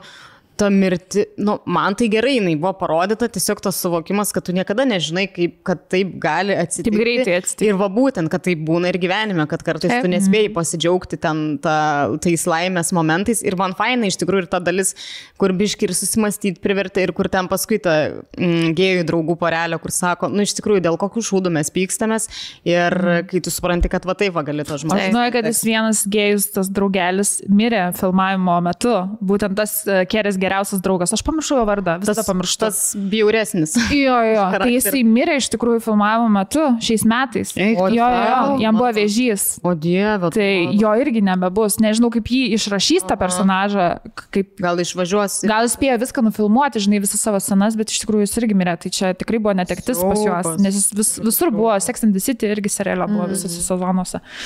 Tai va, tai biški liūdna. Žinot, kas man dar patiko šiaip iš viso to, kaip parodė, man patiko laidotuvių erdvė. Ir visą kaip atrodė laidotuvės. Žiauriai, minimalistiškai, bet man labai patiko. Nebuvo kažkokios slegiančios atmosferos ir panašus dalykai. Tai man visada patinka tos, kur rodo filmuose ir aš taip norėčiau, tikiuosi greito neprireiks, bet kad ir per mano laidotuvės tai būtų, kad rodytų nuotraukas ten kažkas iš vaikystės ar kadrus iš podcastų. Jie labai juokinga, kad Kerė turi irgi podcastą. Tik jie bišk prašiau sekasi. Bet čia labai šiaip įdomiai parodo, kai jau moteris yra tokių metų ir tipo, kaip reikia su naujom ten visom technologijom, kai tu anksčiau straipsnis rašai ir atrodė, kad tu laužiai visus standartus ir kalbėjai visom tabų temom, kokiam įmanoma. Ir dabar tu atrodo nesugebė masturbaciją pašnekėti podcast'e, nes tau gėda. Ir parodo, kaip viskas pasikeitė. O mes esam kalbėję apie masturbaciją? Ne. Man atrodo, per daug nesam kalbėję. Bet užkabinę esam. Jo, bet kaip, ar mes masturbuojamės? Viešoje vietoje. Ne, aš nekėjau. Kaip dažnai gelminė masturbuojasi viešoje vietoje? Dažniau negu reikėtų. Troliai bus. Žinai, masturbacijai nelygu. Jo, yra. Taip. Bet šiaip labai dar dėl to Mr. Bigo, aš nežinau, kodėl mane... ypač kur ten aišku, matytas tas dalykas, kur žinai ten rankas, skauda, maudžia, taip toliau, bet mes šią savaitgalį su Mantu bėgom, tiksliai bėgom. Ten ne maratonas, buvo tas kalėdinis bėgimas, bėgom po 6 kilometrus, aš sakiau iš pradžių, kad bėgsim kartu, bet aš jau matau, per lėtai man bėga ir tokia labai noras, kadangi daug žmonių bėga visi labai greitai ir aš tiesiog kaip išdavikė nubėgau ir jį palikau. Bet jis pats sakė, bėg, nelauk manęs ir aš gerai ir nuskuodžiau, bet esmė, kad jis irgi žiauriai greitai iš tikrųjų atbėgo, turint omeny jo, jis šiaip dideliam žmogui sunkiau bėgti, bet jis po to sako, aš jau ten variau, taip iš esmės, paskui man pradėjo tirpti ranka, taip po kairė, ir aš taip, fuck, seni, ką tu darai, ir sako, bet gal nieko, čia tik pusę valandos toks krūvis, žodžiu, tai aš dar pažiūrėjus tą serialą, paskui sakau, nebedaryk taip niekada, jeigu tirps ta ranka, aš šiaip kaip pusmaratonį bėgau, man irgi pradėjo tirpti galūnės, jau kai ten paskutinį kilometrą bėgau, tai tiesiog priminimas savo, tau ir jums. Nepersistenkit. Nereikia persistengti. Nes aišku, kol jaunas, bet žinai, niekada nežinai. metas, koks čia. Paima ir širdis sustoja. Nu tai. Čia va tas va momentas buvo įdomiai parodytas, kad bet kur jo ir bet kada gali tai atsitikti. Man dar gaila buvo, kad Samantos nėra šitam seriale. Iš tikrųjų, mano jinai buvo vienas iš mėgstamiausių personažų. Aktorė atsisakė pati. Neįsivaizduoju, aš neskaičiau. Su ta Sarah Jessica Parker yra, man atrodo. Jo, kažkoks ten beefas tarp jų yra ir dėl to ten jinai atsisakė filmuotis. Man labai nepatiko, kaip Miranda parodė, nes jinai buvo vienas stipriausių ten personažų iš viso, dabar kažkokia alkoholikė durniukė. Jo, nesupratau irgi. Žodžiu, man galiu pasakyti, buvo nusivylimas. Aišku, žiūrėsiu toliau. Aš tai žiblaukiu, bet nemaniau, kad mane taip užkabins, nes man jau ir ten tie rūbai visi gražus, įdomus, viskas. Man, kad New York'e viskas vyko. Jau ir jo, kad New York'as tie būtai man tokie gražus. Man fainai tiesiog, kad visas serialas ant vyresnių moterų pastatytas, o ne jauniklės, ten kažkokios paauglės, kaip Gossip Girl. Aš dar skaičiau ten kai kurių moterų, kurios vyresnės ir atsiliepimai buvo apie šitą serialą, tai tipo sako, puikiai parodo, kaip jaučiasi vyresnė moteris dabar šitoje visoje aplinkoje. Ir sako, kad tu turi suvokti, kad kažkuriuo metu, jau kai tau eina tiek ir tiek metų, mirtis yra neišvengiama dalis jau tavo gyvenimo, jau tu turėsi sudurti su tuo, kad tavo draugai pradės mirti, artimieji pradės mirti ir tu nuo to visiškai negali pabėgti. Aš vakar žiūrėjau Zodiaką filmą, kurį aš bandžiau žiūrėti kokius 4 kartus ar 3. Užmigdavai? Vis užmigdavau, arba kažkas ten, atsimenu, Londone net bandžiau žiūrėti, irgi užmigau, bet... Žodžiu, esmė tame, kad man labai įdomu, buvo viena scena, kur ten, tas serial killer, tas Zodiakas, vyras su moterim guli ant žemės, jau jo žudys, žinai, jie žiūri vienas į kitą ant žolės ir tipo sako ten, everything's gonna be okay, ir tu matai, kaip tavo antrą pusę tiesiog bado peiliu. Ir aš galvoju, okei, yra žmonių, kurie sugeba subadyti žmogų ten keliasdešimt kartų. Ir aš galvoju, ką tas žmogus ten tuo metu, ką tu jauti? Ir žinokit, aš pradėjau googlinti. Ir pradėjau googlinti žmonių realias istorijas, tų, kuriuos kažkada pabedė, ta prasme, gali ir dėl vagysčių ir panašiai. Koks jausmas yra, kai tave bado? Nes aš norėjau suvokti, ką reiškia, kai tave bado peiliu. Man nesuvokiama yra, kaip tu gali žmogų pateikti. Ką radai, ką išgooglinai? Ir žodžiu, žmonės rašo realiai savo istorijas, kas jiems atsitiko, kad ten apvogė arba kažkoks, nežinau, susistumdymas įvyko ir kažkas įsitraukė peilį ir pradėjo badyti. Ir žinokit, kaip įdomiai tam papasako, nes, pavyzdžiui, buvo vienas pasakojimas su labai daug detalių. Sako, aš bandysiu viską, nes ten gydytojai iš vis sako, tu čia laimės kūdikis, kaip tu iš vis išgyvenai, nes ten pabedė labai daug kartų į šonkaulius ir į krūtinę plautį lietė ir ten širdis ten buvo milimetrais nuo širdies, kurios būtų miręs iš karto. Tai jisai sako, aš kiek prisimenu, aš papasakosiu maždaug, koks jausmas yra. Tai tipo tave bado per adrenaliną ir šoką, tu visiškai nejauti skausmo. Bet jauti kaip per mėsą. Žinai, ką jauti, tipo peilibiškai jauti, bet esmė tame, sako, tu pradedi jausti kraują. O kraujas yra toks kaip, sako, atrodo, kaip kokį šiltą vandenį ant tavęs. Puikiai kalėdinė tema. Jo, sorry, bet čia žiauriai įdomu. Puikiai. Tipo, šiltą. Kabinus tą nikštuką, žiūrėk, su kokia šypsena pasakai. Ne, man tikrai buvo įdomu. A, jums neįdomu čia? Įdomu, nes bet ką gali pabest, blėt. Ruoškitės. Jo, aš po to įsigandau, kai pradėjau skaityti istorijas, kokiais būdais, ten, pavyzdžiui, Amerikoje ten pabeda, ten lygio į vietą, į gatvę ir Čikagoj tave gali pabest.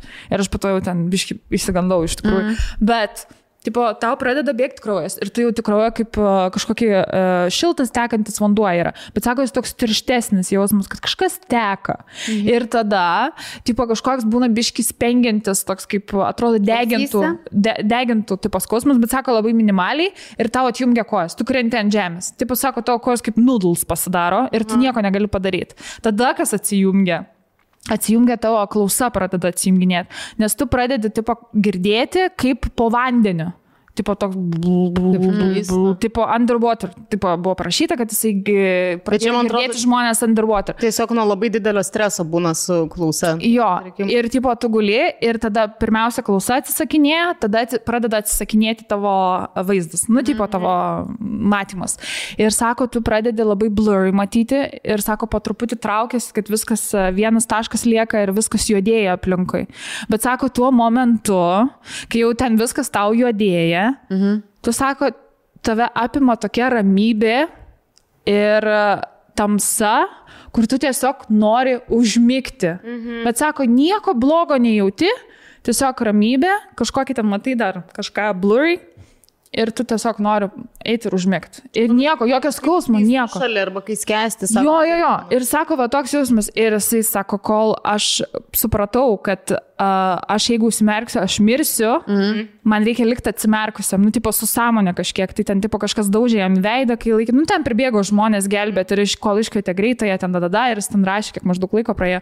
Bet esmė tame, kad realiai mirtis yra žiauriai peaceful dalykas, nes jis buvo labai labai arti to, bet jie ten čiūchino. Bet man labai keista, kad viskas po truputį skirtingai atsijunginėja, nes aš, pavyzdžiui, galvoju, ble, tave pradeda badyti, tu tokį skausmą turi išgyventi, bet pasirodo šokas ir adrenalinas tau neleidžia jausti skausmą. Ir realiai, tarkim, dėl ko yra tas prieš mirtį, va tas ramybės ir toks, kad tiesiog nori užmigti ir jau nori, kad viskas pasibaigtų, dėl to, kad organizmas išskiria labai daug serotonino, dopamino, visų šitų laimės hormonų, kad tiesiog sudylintų ir smegenis su šita trauma, nu ir su to skausmu ir ta baime tipo išėjimo, kad apramintų, nu tokie yra geras spėjimai, kad taip organizmas pats tvarkosi. Nu, netikėta, iš tikrųjų. Laimės hormonų labai daug, dieve, kaip baisu. Nu, bet tavo organizmas realiai tave paruošia bet kokiam, va, tokiai traumai, bet kokiam įvykiui, kad tu mirtum peacefully, kad nebūtų tai baisus siaubingas momentas.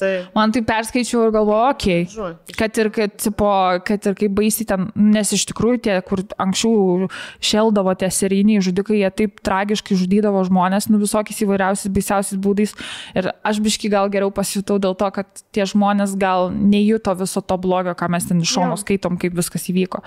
Tai šitas išsigelbėjo, ne? Išliko gyvas. Jo, išliko gyvas. Taip, bet ten ilgai labai vyko ten gydymas ir jis iki šiol turi pasiekmių dėl to, bet liko gyvas. Bet va ta istorija, ką perskaičiau, ir kitų buvo lygiai taip pat ir galvoju, ar visi čia taip jautėsi, nes labai tipo priklauso, kokią vietą pabeda ir panašiai. Bet visi, nu, tipo, dizzy pasijunti, krenti ir pabiškiai atsisakinėja skirtingi dalykai.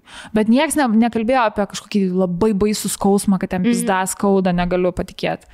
Visiems per daug šoko. Tai va, tai žinokit, adrenalinas gelbsti ir šokas. Taip.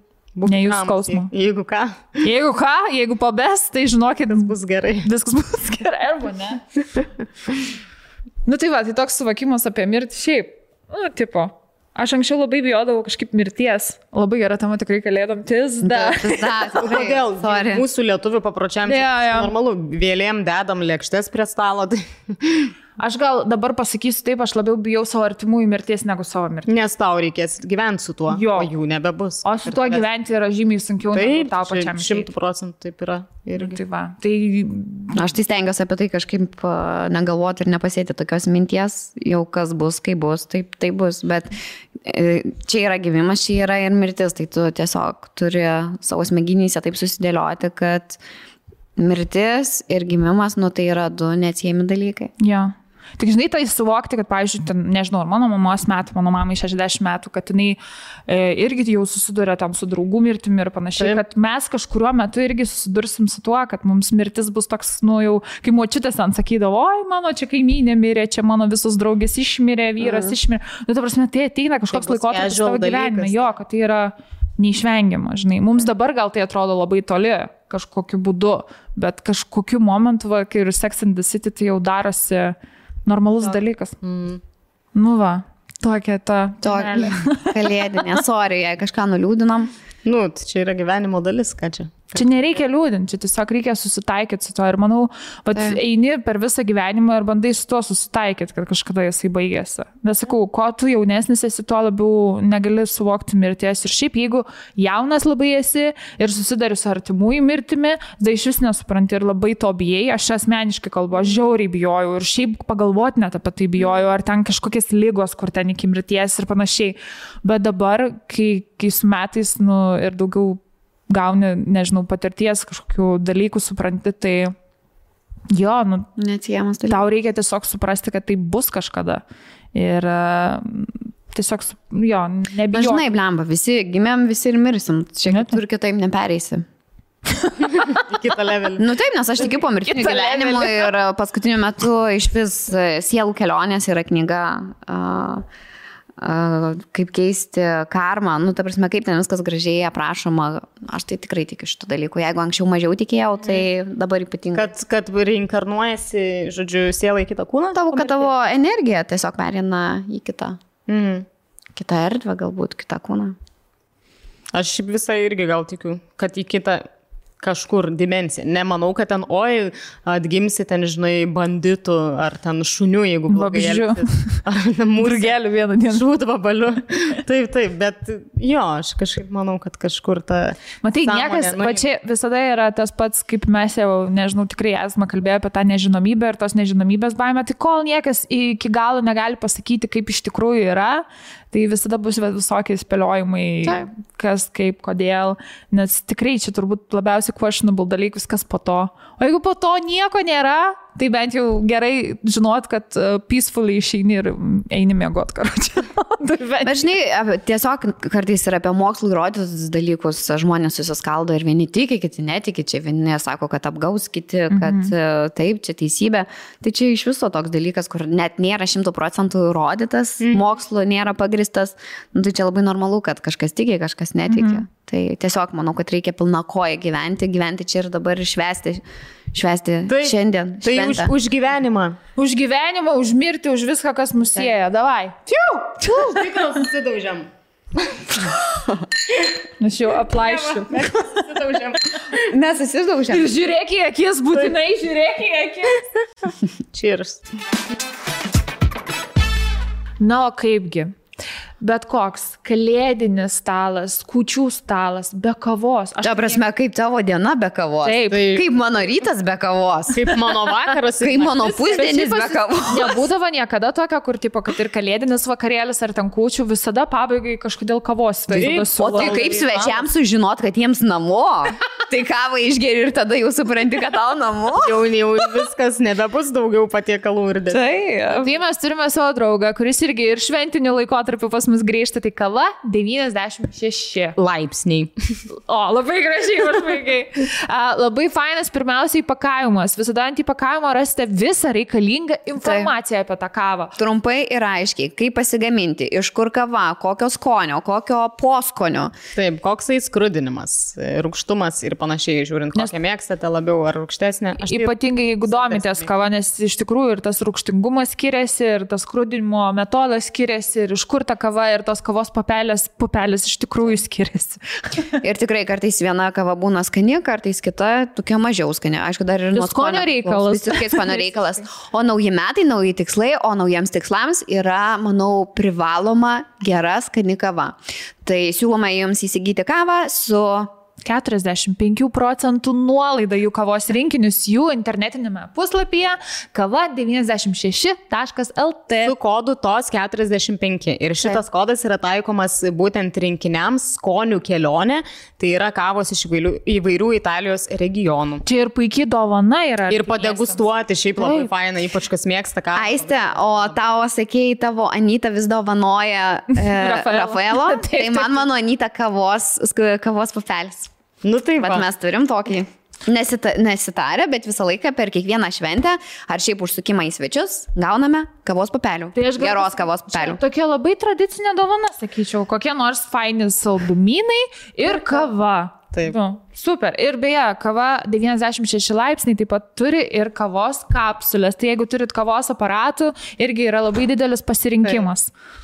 Kokių mėgstat irgi. Tai viską jūs rasite jų internetinėme puslapyje kava96.lt.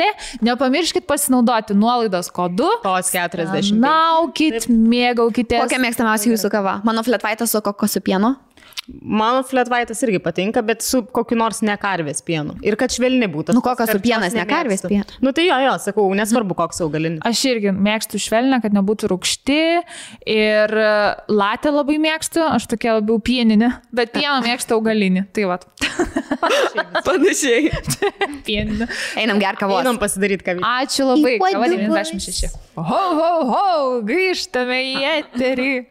Ir plėtkinom, Vat plėtinom. Kaip tik kalbėjom, kad gaila, kad yra per maža Lietuva, kad mes negalim filmuoti to, ką plėtinam. Mūsų niekur nekvies. Niekas niekur nekvies. Šiaip nekestų. Susidoros su mumis. O va, vienintelis, ką girdi Rokas, aš šiaip kartais pagalvoju, kiek jis visko girdi ir kaip jis nepalsta. Jis dabar Viską išneša. Jis tas balsas žodis įjungęs diktofoną ir tipo, jūs viską gausite informaciją greitai tada. Bet aš jau Roko vietoj už babkės informaciją. Šiaip aš Rokui sakiau, Rokai, ar tu įsivaizduojate, prasme, mūsų gyvenimai yra tavo rankose. Kartais tikrai mes čia kalbam, Bet kada gali labai atvirai kalbam apie vis tiek kamera visada kamera būna įjungta ir Rokas visada sėdi su ausiniam. Jis kažkada tai panaudos prieš mus, tai žinokit, mes turim bijoti Roko, turim būti jo. O aš dar blogai išbūriau jį su tais degtukais. Tai tau pizda, žinok, dabar viskas apie tave išaiškės. Visa tiesa. Ai. Tai žodžiu, tai jo, pakalbėjom, kad pletkais, bet mes dėja negalim visko pasisakyti. Jo, Aistė sako, kaip aš norėčiau visą tai eterį pasakyti, bet, Bet mane ten nulinčiuotų. Dėl saugumo sumetimų. Jau esam porą kartų prisišnekėję. Kur atrodo labai mažai kažką pasakai, vis tiek kažką sugebi užgauti ir gauni tokias žinutės. Grasinančias messages, kad grasina vos ne. Tai žinokit, va tokių dalykų būna, tai nežinau, kodėl Lietuvoje taip yra. Nėra. Nes maža šalis. Jo. Ir kartais jūs sakot, kad oi, čia jūs daugiau kalbėkit. Žinokit, gyvenam Lietuvoje iš tikrųjų, tai tu turi galvoti, ką kalbė, nes jo, po vieno podcast'o yra parėję žinutės, kad jau tos daug keiksmažodžių žodžių. Šavalkos. Žinomo žmogaus. Žinomos moters ir žinomos. Iki šiol baisu gatvėje sutikti. Nusakau, man hitmenau sakyti. Ta prasme, visiškai realu. Taip. Tai aš nenustepčiau. Tai va tiek mes tik išpliurpėm, čia išspoilinom, bet žodžiu. Baigiam šitą temą pletkų, tebūnie, paplėtkų kažkada. Jo, kitą kartą. O šiaip turėjom labai fainą temą ir fainą apklausą Instagram paskyroje dar tos čia. Tai šį kartą klausime jūsų, ką norėtumėte savo pasakyti paaugliai arba paaugliui ir kokių klaidų nekartotumėt, ką darėt paauglystėj. Taip. Ar pirmą aptariam žmonių atsakymus? Gal savo aptariam, nes ten paskui daug kartosius, davai? Savo greitai aptariam. Gelkit po vieną, sukam ratuką, ratelį. Aš galiu labai greitai paprastą pasakyti. Aš ko labiausiai gailiuosi iš savo paauglystės laiko. Atsimenu, jau šitą sakiau, kad neklausiau mamos labai, kad nesupratau nieko, tai gal aš biškį paklausyčiau labiau mamos šitai vietai.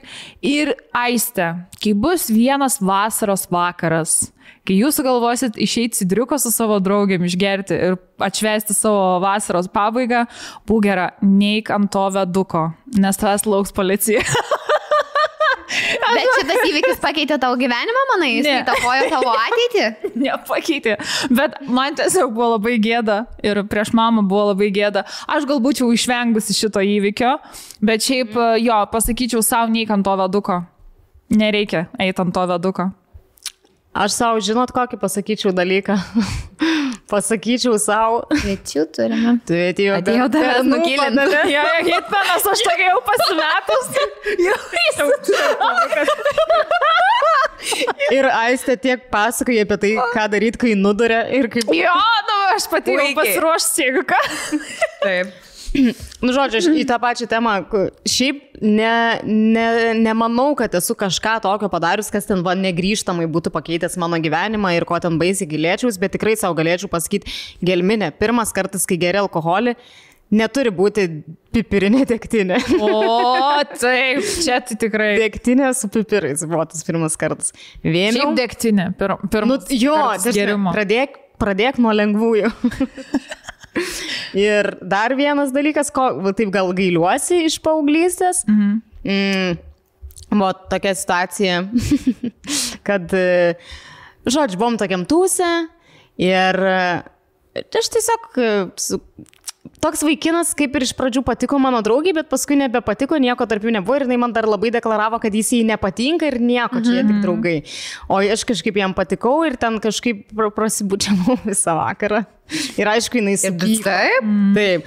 Nesvarbu, kad jau nebepatinka, bet tarp jų nieko nebuvo ir iki tol. Nu ir kas? Tai vat to gailiuosi iš paauglystės. Bet aš vis tiek tebesam draugės, ačiū, kad atleidai. Esi draugės, ačiū Dievui tada. Tai va. Nesigaili, nebūtum, pavyzdžiui, aš dabar kaip pagalvojau paauglystėj, kažkoks bernas patiko, nebūtum dabar drąsesnė buvus, ar kažkok eimusis. Gal tai buvo tavo gyvenimo vyras? Kas žino? Gal, šiaip, aišku, čia tas pagrindinis klasikinis, kur atrodo mažiau galvočiau, ką sako kiti, labiau būčiau savimi, bet, Ne, čia tai tikrai šitas sunku, bet būtent tam tikrose situacijose, jeigu kažkas labai patiko, kažkoks bernas, ar būtum dabar drąsesnė ir eitum prie to berno? Ne. Ne? Nebūčiau. Aš dabar neįčiau. Aš ir dabar neįčiau irgi. Blemba, aš. Šiaip dabar galvoju, gal būčiau priejus. Ir ką būtum pasakęs, gražus tors. Aš nežinau, kaip dabar paaugliai bendrauja. Ne, aš buvau, pažiūrėjau, aš buvau 9-okė, aš buvau labai įsimylėjęs tokį 12-oką. Ir nenoriu sakyti vardo pavardės, nes čia dabar pakankamai yra garsus žmogus. Bet, dabar mes šį pamatydavau, man nulinkdavo kojas. Apie kurį šokėją čia kalba. Bet daugiau neplėtokime šitos temos. Neplėtokime. Bet aš atspėjau. Aš aiškiaregystės turiu. Aiste, gali man po stalu tiesiog pasakyti. Neplėtokime šitos didelės temos. Bet paskui aš tau galėsiu parodyti ir nuotraukas. Nereikia plėtoti čia šitų temų. Būtum dar. Nežinau, va dabar galvoju, sušokti šokį. Bet šiaip aš šitą žmogų esu sutikusi, kai esame būdų suaugę. Tai vis dar kojas nukirto, įsivaizduoju. O jeigu, pavyzdžiui, tu būtum galbūt pagalvojęs, jeigu apie tai žinai anksčiau, būtum pradėjus gal lankyti irgi šokius. Kažkaip susižinai iš anksčiau. Daug jiemus kažkaip būtum pradėjus šokti laiko. Būtumėt poroj gal vienu iš šokių? Ne, jau. Ne. Kad ne. Okay. Čia šiaip. Aš gal ir būčiau tai padaręs dėl jo. Dėl jo tai aš ir viską sušokčiau. Blemba, aš nežinau dabar apie ką jūs kalbat. Apie Butkų? Ko čia Butku? Čia vienintelis šokėjas. Bet pas jūs net Kazlų Rūdoj žinojo šitą pavardę? Jo. Vat, prašau. Mes esam kalbėję kažką apie jį. Taip. Bet man užkrito pavardė. Gerai, išsiaiškinsim. Čia, manau, jau komentaruose. Tai tavo šitos didžiausias... Ne, šito aš listę neturėjau. Čia dabar, kai papasakojau, aš greit jis galvojau, bet šito aš listę neturėjau.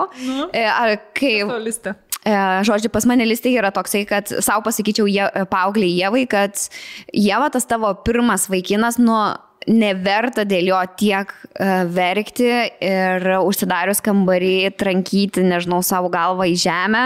O Jėzu. Viskas yra normalu, tai yra tik tai pirmasis susižavėjimas ir bus dar tų vyrų. Aš atsimenu, kažkaip labai skaudžiai reagavau į pirmą savo išsiskyrimą.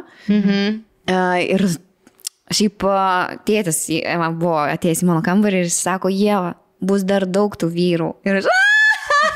Ir vis tiek labai verkiau, beprotiškai verkiau kaip dabar. O Jėzus, kaip... O tai dėl ko išsiskyrėt? Tai ką žinau, kad ten, aš nežinau. Aš dabar net nepasakyčiau dėl ko iš viso.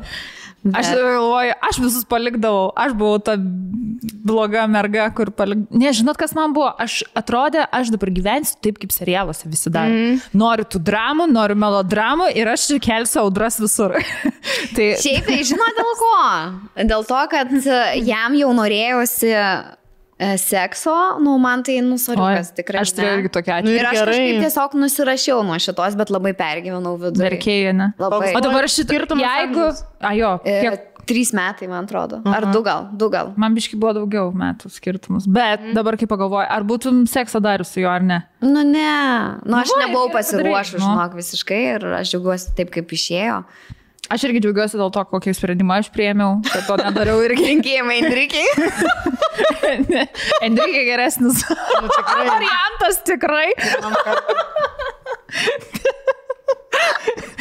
Jeigu aš ten būčiau anksčiau kažką daryti.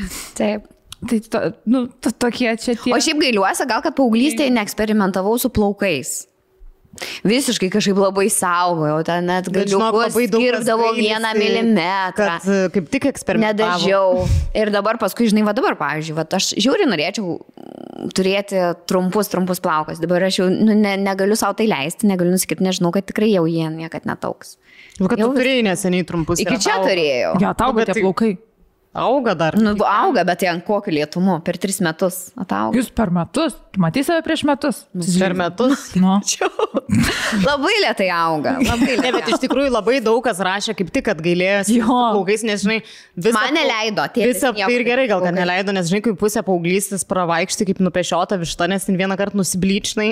Tai tikrai parke paauglystė. Aš jau 6 klasėje buvau su sruogom šviesiom. Ne. Tai man nuo to laiko. Ir tada raudonus turėjau su juodom sruogom. Tada turėjau dar kartą šviesius. Tada nieko nedariau ilgai. Tad nejau į kirpyklą kokius 4 metus. Auginai. Jo. Tutinum žmonės liai yra iš tikrųjų. Šiaip jo. Taip. Ir visas tas fazes praeini visokias ten emo, FIFA. Aš džiaugiuosi, kad Auskaro neįsivėriau į antakį, nes žiauriai norėjau ir tai pagalvojau, kad tada aš būsiu krūta. Va, aš be proto norėjau į Bambą. Ir kaip Bamba, tai dar Bamba, bet žinai, jeigu į antakį, dažnai lieka randas. Tipo, tai... Bet Bamba labai negražiai, pavyzdžiui, būna po Auskaro. Gal neužgyja ta skylutė, nes pas visas matosi, kad yra tas. Tai va džiaugiuosi, kad neįsivėriau. Žiauriai populiaru buvo Auskaras į liežuvį. Ir aš irgi žiauriai norėjau Auskarą į liežuvį. Bet dabar džiaugiuosi, kad aš jo jokio nesidariau, nes per daug bijojau. Tiesiog man atrodė, kad baisu, labai skaudės ir panašiai, nes blembu šiaip, kaip pagalvoju, liežuvį Auskaras. Bet žinot, kad jis jeigu išsiemi ir pabūni valandą be jo, jis užgyja. Tarsi liežuvyje skylė, negali. Tu jau greitai. Taip. Nes... Bet jau kaip tu vis tiek kažkaip turi jį išsivalyti, dezinfekuoti. Tai per kelias minutės ir vėl susideda. Taip, bet tipo, ypač kuriems žmonėms. Mane kratulysim. Kažkam iš mūsų mokyklos, man atrodo, liepia išsimti, taip, ir sako, aš negaliu, man užgys, taip, vis tiek turiu išsimti išsiemi ir užgyjo per tą... O kai mokykloje liepia išsimti? Tai mokykloje pas mus liepdavo nusimti ir ten tos spigliuotus ankakus. Tiesliai ir jie buvo žiauriai populiarūs. Taip, aš turėjau kokią lochę. Tokį net nesu tikrai spigliais, o tik tai su kniedėm. Aš neužteko kiaušų tikriems. Tai žinote, jis buvo tokios... Bet iš plastikos. Man tai tiesiog... Jie comebacino. Visiškai. Bet atsimenu, tokie labai buvo juodi, tokie plastikiniai populiarūs, tai tokį turėjau. Paskui virvelė tokia juoda, tik tai būdavo, aš ir išdavau. Bet kiek tų madų visokių buvo? Labai, ir su to madom, aišku, normalu, kad jos keičiasi, esame ir kalbėję ir savo paauglystės, kai rodėm nuotraukas. Tai tikrai buvo etapų, kai ir baisiai atrodėm. Dabar dar savo pasakyčiau, kai nuotraukas kartais pasižiūrė, kad Ieva prie spalvotos aprangos nereikia derinti pėdkelnių spalvotų. Aš labai mėgdavau spalvotas pėdkelnes ir manau visų spalvas turėjusi, ką tuo metinėje Marijampolės Gulbė. Tas kur kem denų? Ten jau 100 denų būtų. Jo, storos tokios. Storos, tiesiog kelis metus laikydavo jos. Ir raudonas, ir geltonas, ir pilkas, ir baltas, ir pienos spalvos. Aš buvau Gossip Girl prisižiūrėjus ir vaikščiodavau tipo su tais balerinkiam ir koinėm, tipo išlendančiam neriniuotom, tokiom baltom, bet tipo neriniuotom. Jau jaučiausi tai stiliaus karalienė tiesiog. Karalieva? Kaip lochė. Kaip lochė. Bet jo, iš tokių, kas nesu mada susiję, tai dar, tikrai irgi ką pasakyčiau, nors šiaip stebiuosi, kad aš niekada neperšalau ten žos kaip pusilės ar kažko, nes tikrai nuvaikščiodavau į tą tiesiog, kur ta plika nugara lenda su ta trumpa striukytė žiemą ir realiai išlindus tas ruoželis, aš niekaip imunitetą, manau, kaip reikiant užsiauginti. Bet turbūt kažkoks labai, nes visiškai per šalčius. Bet ką anksčiau pardavinėdavo striukės, iki čia būdavo mada. Taip. Ir tas žemintas juosmo, paskaitysim, ten labai gerų buvo komentarų apie tą žemintą juosmenį. Ir šiaip 2000-ųjų mada yra kažkokia tragedija. Ir aš žiūriu, kad po truputį ten bent jau dizaineriai, kai kurie bando sugrąžinti tą fucking 2000-ųjų madą. Bet ką jie bando sugrąžinti? Pažemintų liemenių, viskas, sijonai, džinsai ir tada kažkokie ten kroptopiniai dalykai. Dabar ta Gen Z pradėjo nešioti tokius rūbus, kur 2000-ųjų, žinote, tie visi ornamentai, gėlėm, tokie visi teg. Džinsai, džinsovkės, kur viršus džinsas, apačia džinsas. Jeigu džinsai su gėlė. Man atrodo, Beliauskaitė. Jo, ne dabar rengėsi kaip bratis lėlės stilium. Rengdavomės. Aš taip rengdavausi 4 klasiai. Ne taip iššaukiančiai kaip jie. Bet yra kai kurie rūbai, kur tokius pat turėjau. Gal biškai ne taip nuskambėjo. Aš kaip Gerda jau 4 klasėje. Jo, papus išvertus, kurių nebuvo, koinis kišausi. Pradedam gal ir žmonių paskaityti. Pradedam, aš kaip tik ieškau. Aš vieną paskaitysiu. Jei plaukai šiaušiasi bet kokiu oru, bet kokiu paros metu, būk gera, nekirp šoninės grifkos. Ir ne visi nuplaunami plaukų dažai nusiplauna. #ryžišiaudai. Tai šitą, manau, šiaip visas turbūt yra praėję, kur buvo tikrai ta mada tos šoninės grifkos. Taip, kur jau. Jinai tiesiog, aš atsimenu, ją pasikirpdavau pati su žirklėm, tipo. Nes... Ir tie tokie, aukščiausiai, kur yra man tie plaukai, kur stirodavo, tokie... Taip, kur ten nemokėjai nei džiovintis ten, nei ką. Ir taip jau ten viskas nelygiai, o dar kaip pats su žirklėm ir prasikarpydavo. O dieve.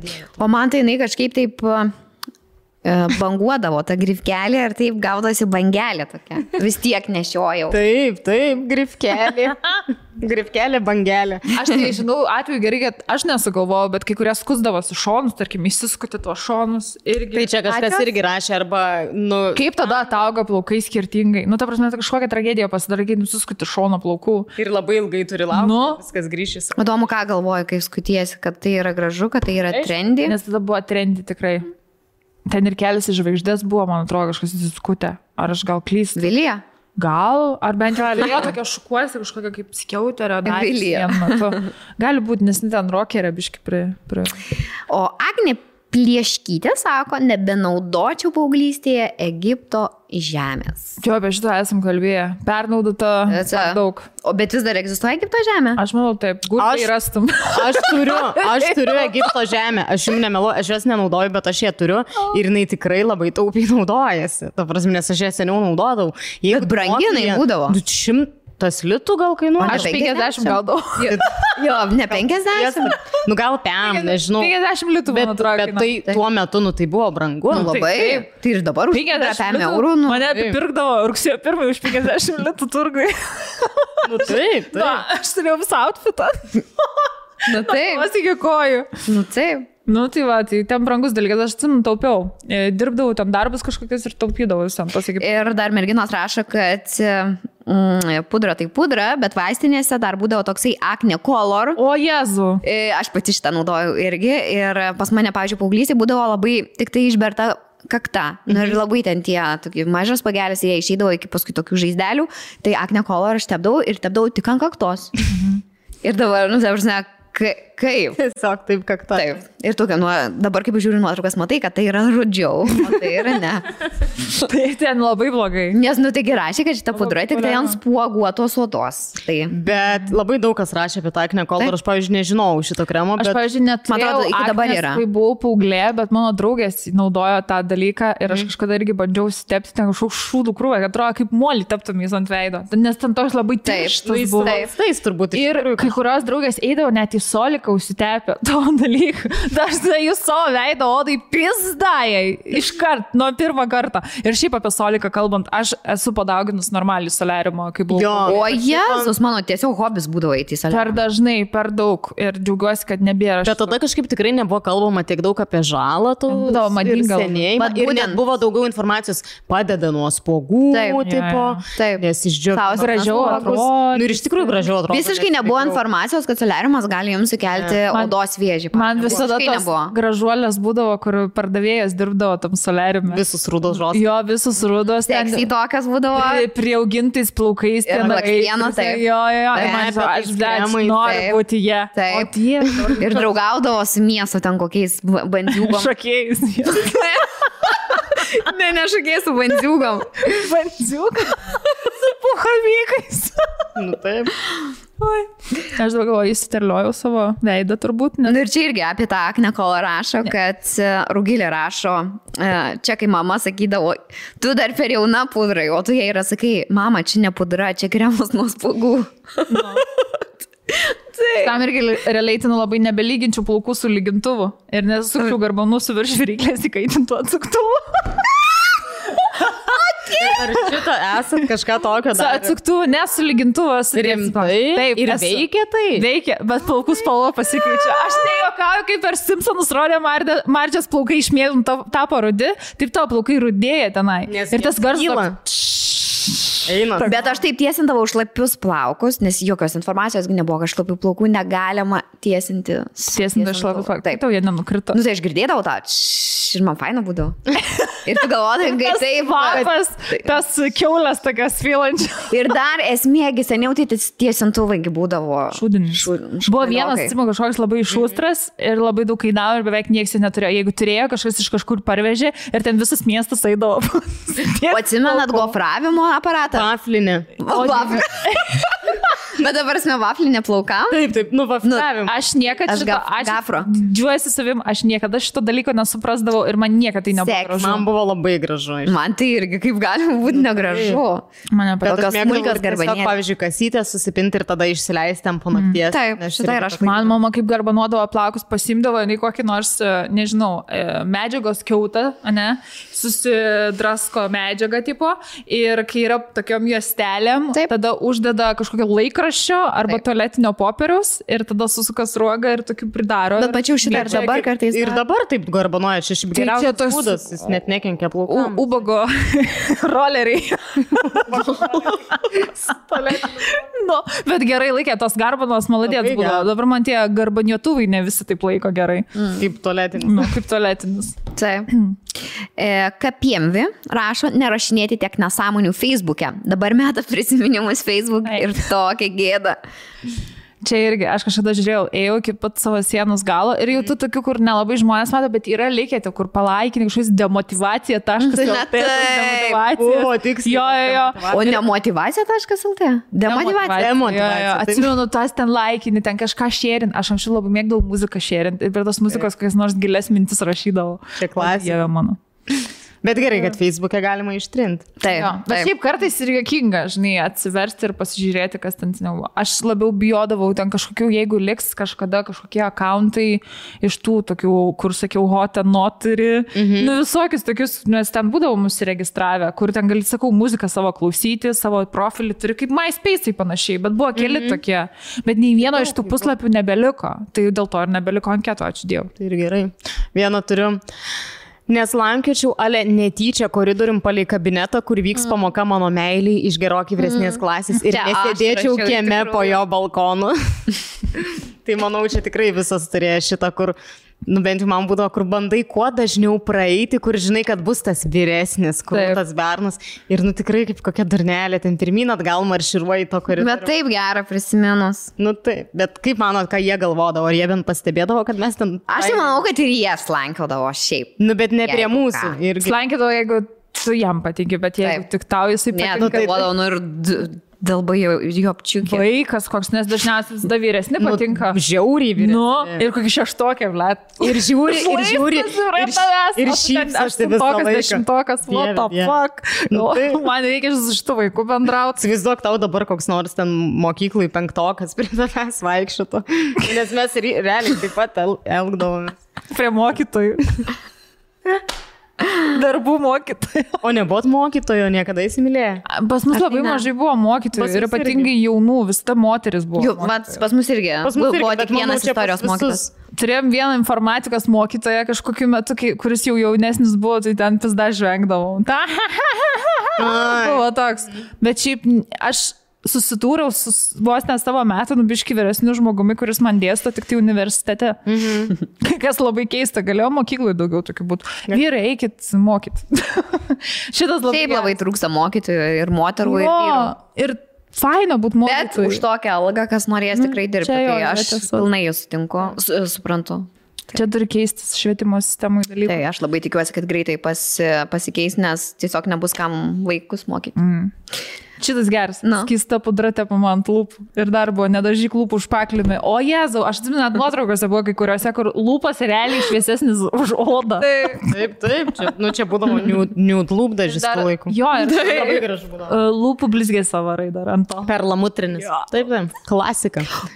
Pudra tai pudra, bet nejaugi niekas nenaudoja savaiminio įdėgio, savaiminio įdėgio servetėlė, savaiminio įdėgio kramai, savaiminio įdėgio purškalas, savaiminio įdėgio purškaliukas ir labai jau savaiminio įdėgio veidas, savaime filmuotas, savaime baltas kaklas ir savaime geltonas veidas. Hot. Labai.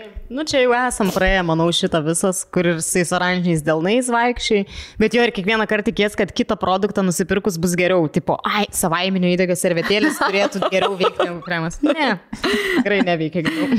Čia prie to pačio, kur rašė apie tą, čia labai daug kas apie akne kolo rašo. Nu, labai daug. Čia labai buvo su tų laikų dalykas, kad nereikėjo tepti ant viso veido, dažyti plaukų palet, plaukų dažais, kaip patys savo darbiškai pasidažyti plaukus, visiškai susivarai plaukus. Ypatingai, jeigu bandai ten dar šviesinti kažką, arba labai jo ryškinti spalvą, pizda.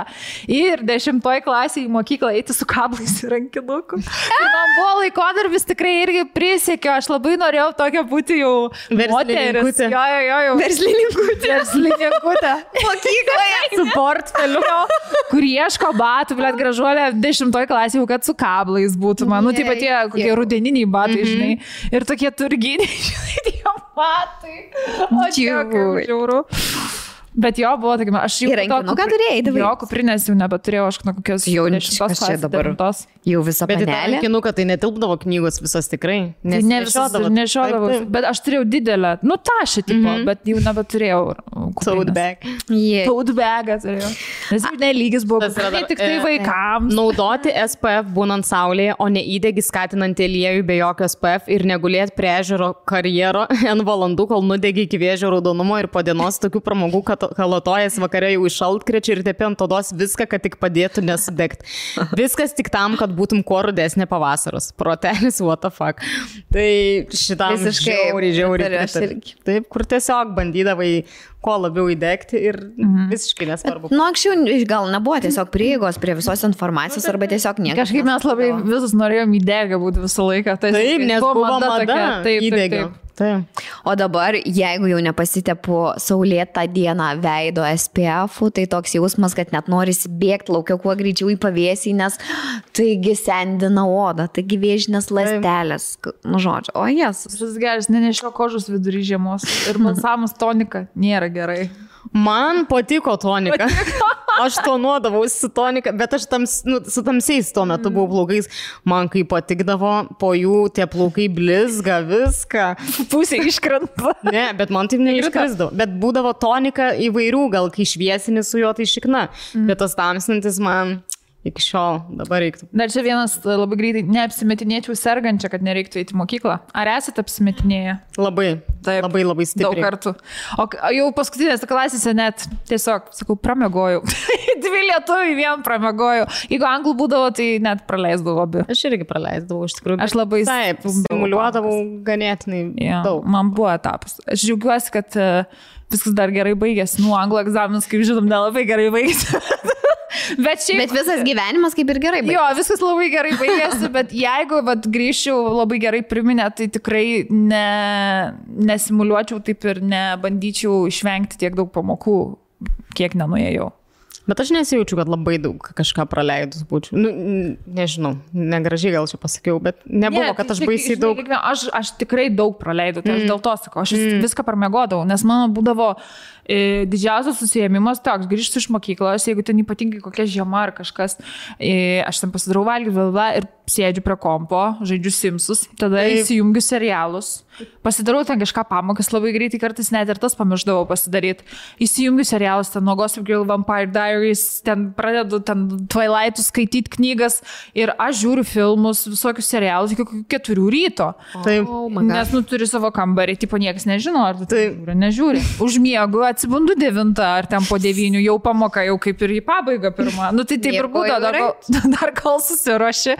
Tai čia, to norėčiau išmokyti save, kad nereikia taip elgtis. Bet kaip man dabar kauzi nuskambėjo, šiaip tas, kaip prisiminitas, grįžti iš po mokyklos, jau baigęs pamokos, dar tėvai negrįžę iš darbo, dar turi savo chatą ir gali ten tikrai pasidaryti sasyskų, kokias ten mėgsti ir žiūrėti. Aš tu koju išėlės. Taip, per selką Simsus žaisti, eiktų. Jo. Tai atsimenu, mano etatiniai dalykai buvo. Bet aš gal ir džiaugiuosi iš kitos pusės, kad tiek labai įsėdėjau prie kompo, nes man tas irgi sakė, kad bet jis PlayStation žaidė. Tai mes sėdėtojai tokie būdavom. Bet aš labai džiaugiuosi, nes aš labai daug internete laiko praleidau ir labai daug ko sužinojau. Atradau muzikos, ten labai daug filmų pamačiau, labai daug serialų pamačiau. Anglų kalba. Gerai, kad normalų internetą turėjai namuose. Manau, kad iš tos pusės, žinai, kažkaip irgi edukavausi save, gal kultūriškai. Bet jo, gal reikėjo daugiau pamokų nueiti. Manau, kad labai daug praradai. Daug atsakymų dar buvo apie antakius, kad neduok pešioti mamai antakius, kad nenusipešiočiau dabar. Per daug. Nu jo, nes čia tokie, kur nebeataugantis dalykai. Nu čia jau sunkiau atauga, taip. Aš kažkaip nebuvau taip žiauriai išsipešiojęs, bet... Man mama paauglystė, pavyzdžiui, pešiodavo antakius ir vieną kartą jau jinai pešioja ir kas mama sakau, labai plonai, sako. Bet tai nieko, sako, tai ataugs.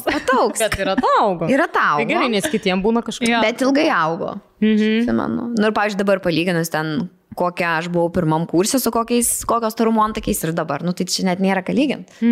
Mano tai atsimenu ir nuotraukas rodė, va toks tavo buvo. Taip jau, lankas, puslankis. O jums irgi mamos pešiodavo, ar kas pešiodavo? Aš pati pešiodavau. Aš pati irgi. Blogai buvo, kad reikėjo, kad kažkas kitas man iš šono pasakytų, Aistė, jau čia per daug ir ką tu darai su savimi. Bet toks kaip pešioji ir tu net nematai, kur ten ta pabaiga, ne?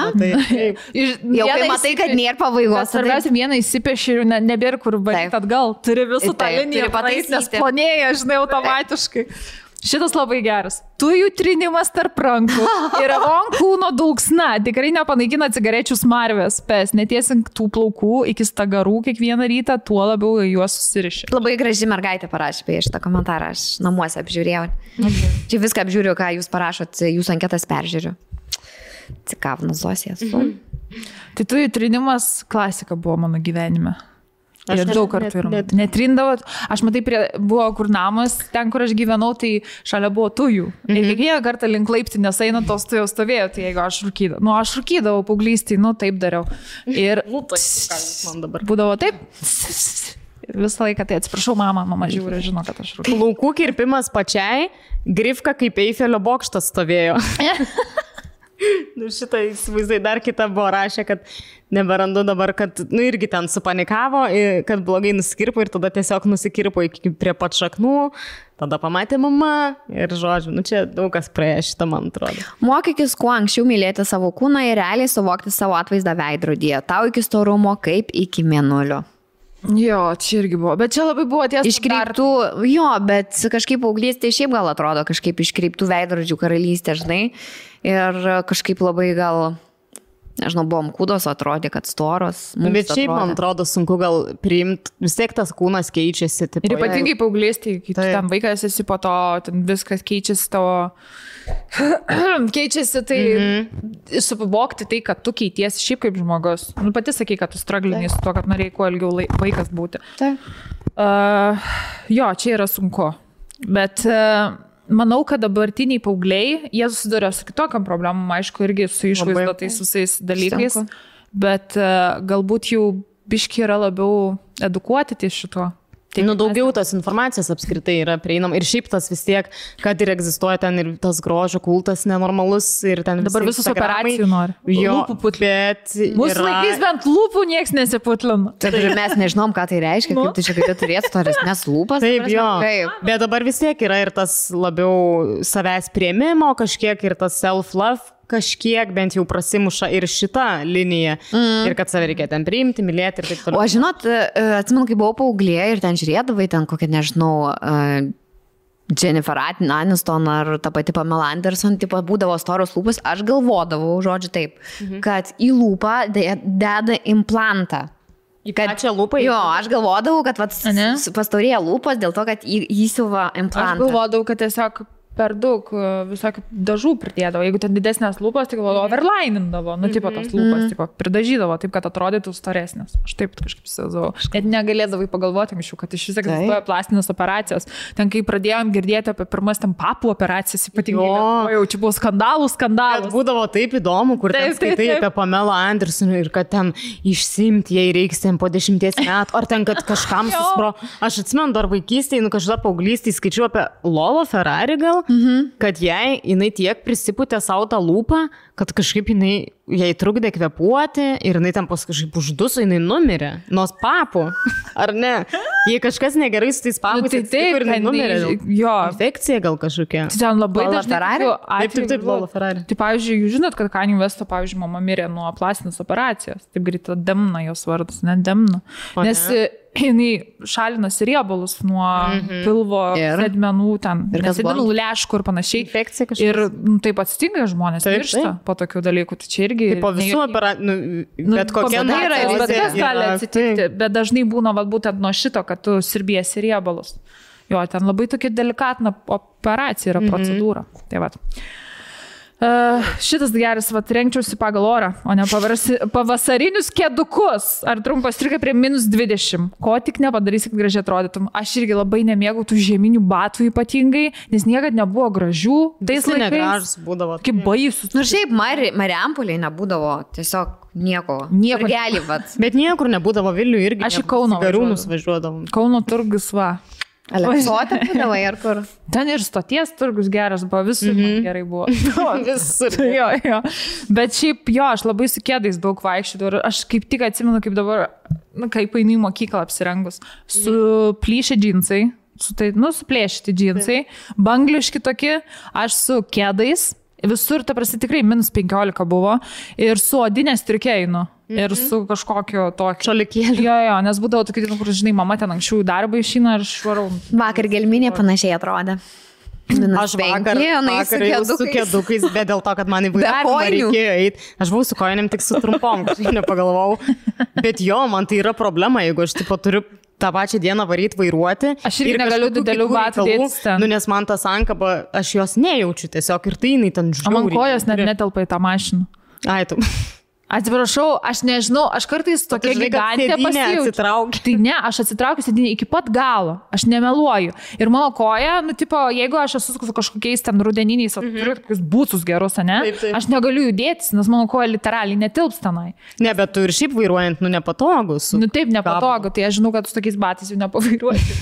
Bet man realiai netilpa koja tenai, neįsikiša normaliai. Bet, kalbant apie vairavimą, vakar turėjau vairavimą, labai juokinga buvo, nes mano vairavimo instruktorius pas mus viena lempa nusprogo. Ir mes nuvažiavome į Grigiškių priekinę, dešinė pusę. Ir mes nuvažiavom iki Grigiškių ir jisai pamatė, kad ten nusprogo tą lempą. Sako, lempa nusprogo, žiūrėk, Aiste, dabar tu man padėsi. Išlipam iš mašinos, aš tau parodysiu, kaip pasikeisti lempą. Senė, aš dar nemoku vairuoti. man reikia šitus dalykus išmokti iki galo. Bet žmonės labai norėjo man parodyti, kaip lempą pasikeisti, aš turėjau jam padėti, žinai, ir labai juokinga buvo. Jis įsitraukė tą lempą, žinai, ten tokia maža lemputė, kur reikia į vidų ten kažkur įkišti. Ir jis ten atidaro tą kapotą ir ten viską pasakoja. Sako, gerai, dabar man pašviesk. Ir aš jam šviečiu ir jis sako, va, matai, čia yra toks, jį reikia pasukti ir tada jisai turėtų įsimti. Ir jisai daro. Jis ten susipjaustė ranką, čia pradėjo kraujas jam bėgti. Nes ten jį kažkur atsitrenkė ranką, nes ten visko vyksta daug, žinai. Ir jisai traukė. Šiaip netaip ištraukė, jau toks jau matas susinervinęs, sako, gerai, duok man tą lempą. Ir jis duoda aš jam tą naują lempą, į kurią turėjau pakeisti. Ir jisai kišo tą ranką į tą lempą, bando ją ten įtaisyti visai kokias 5 minutes. Sako, pašvies dar čia. Ir aš jau taip jau išjungiau tą, žinai, tą aparačiuką.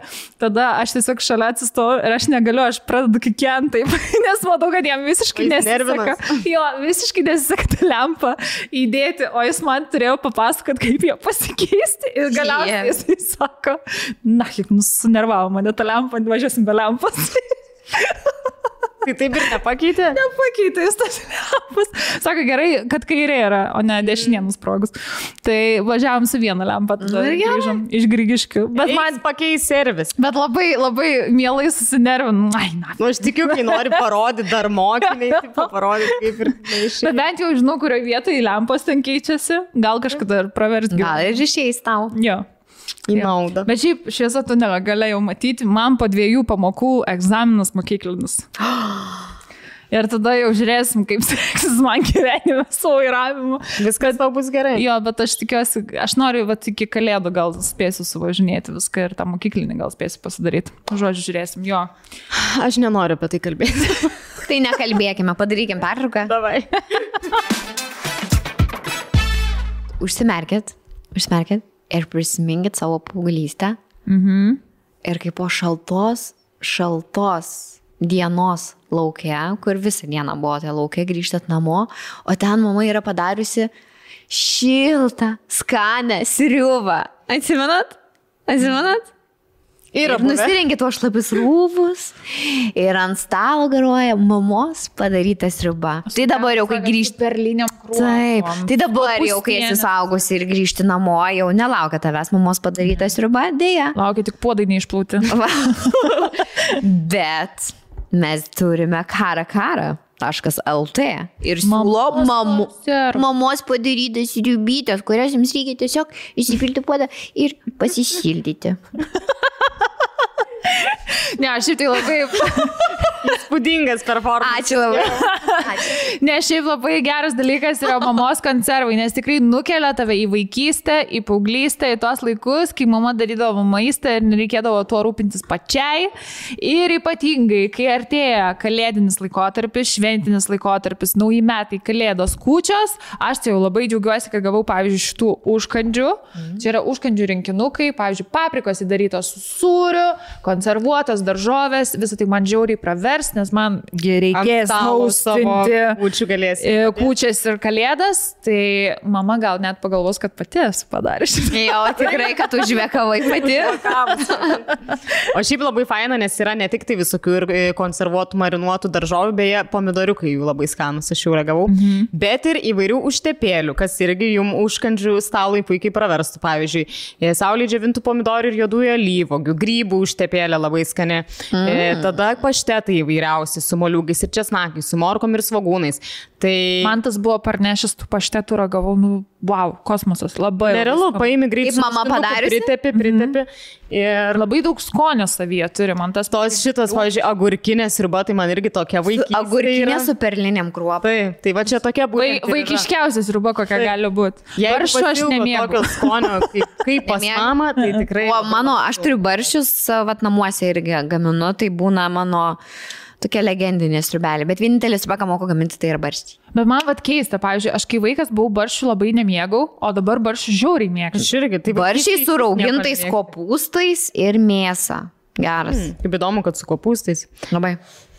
Tai žodžiu, pasirinkimas milžiniškas, o turi labai gerų naujienų, kad jeigu nueisit į kara.lt puslapį su mūsų kodu dar toščia, be tarpų, gausite net 20% nuolaidą visom šioms prekiams.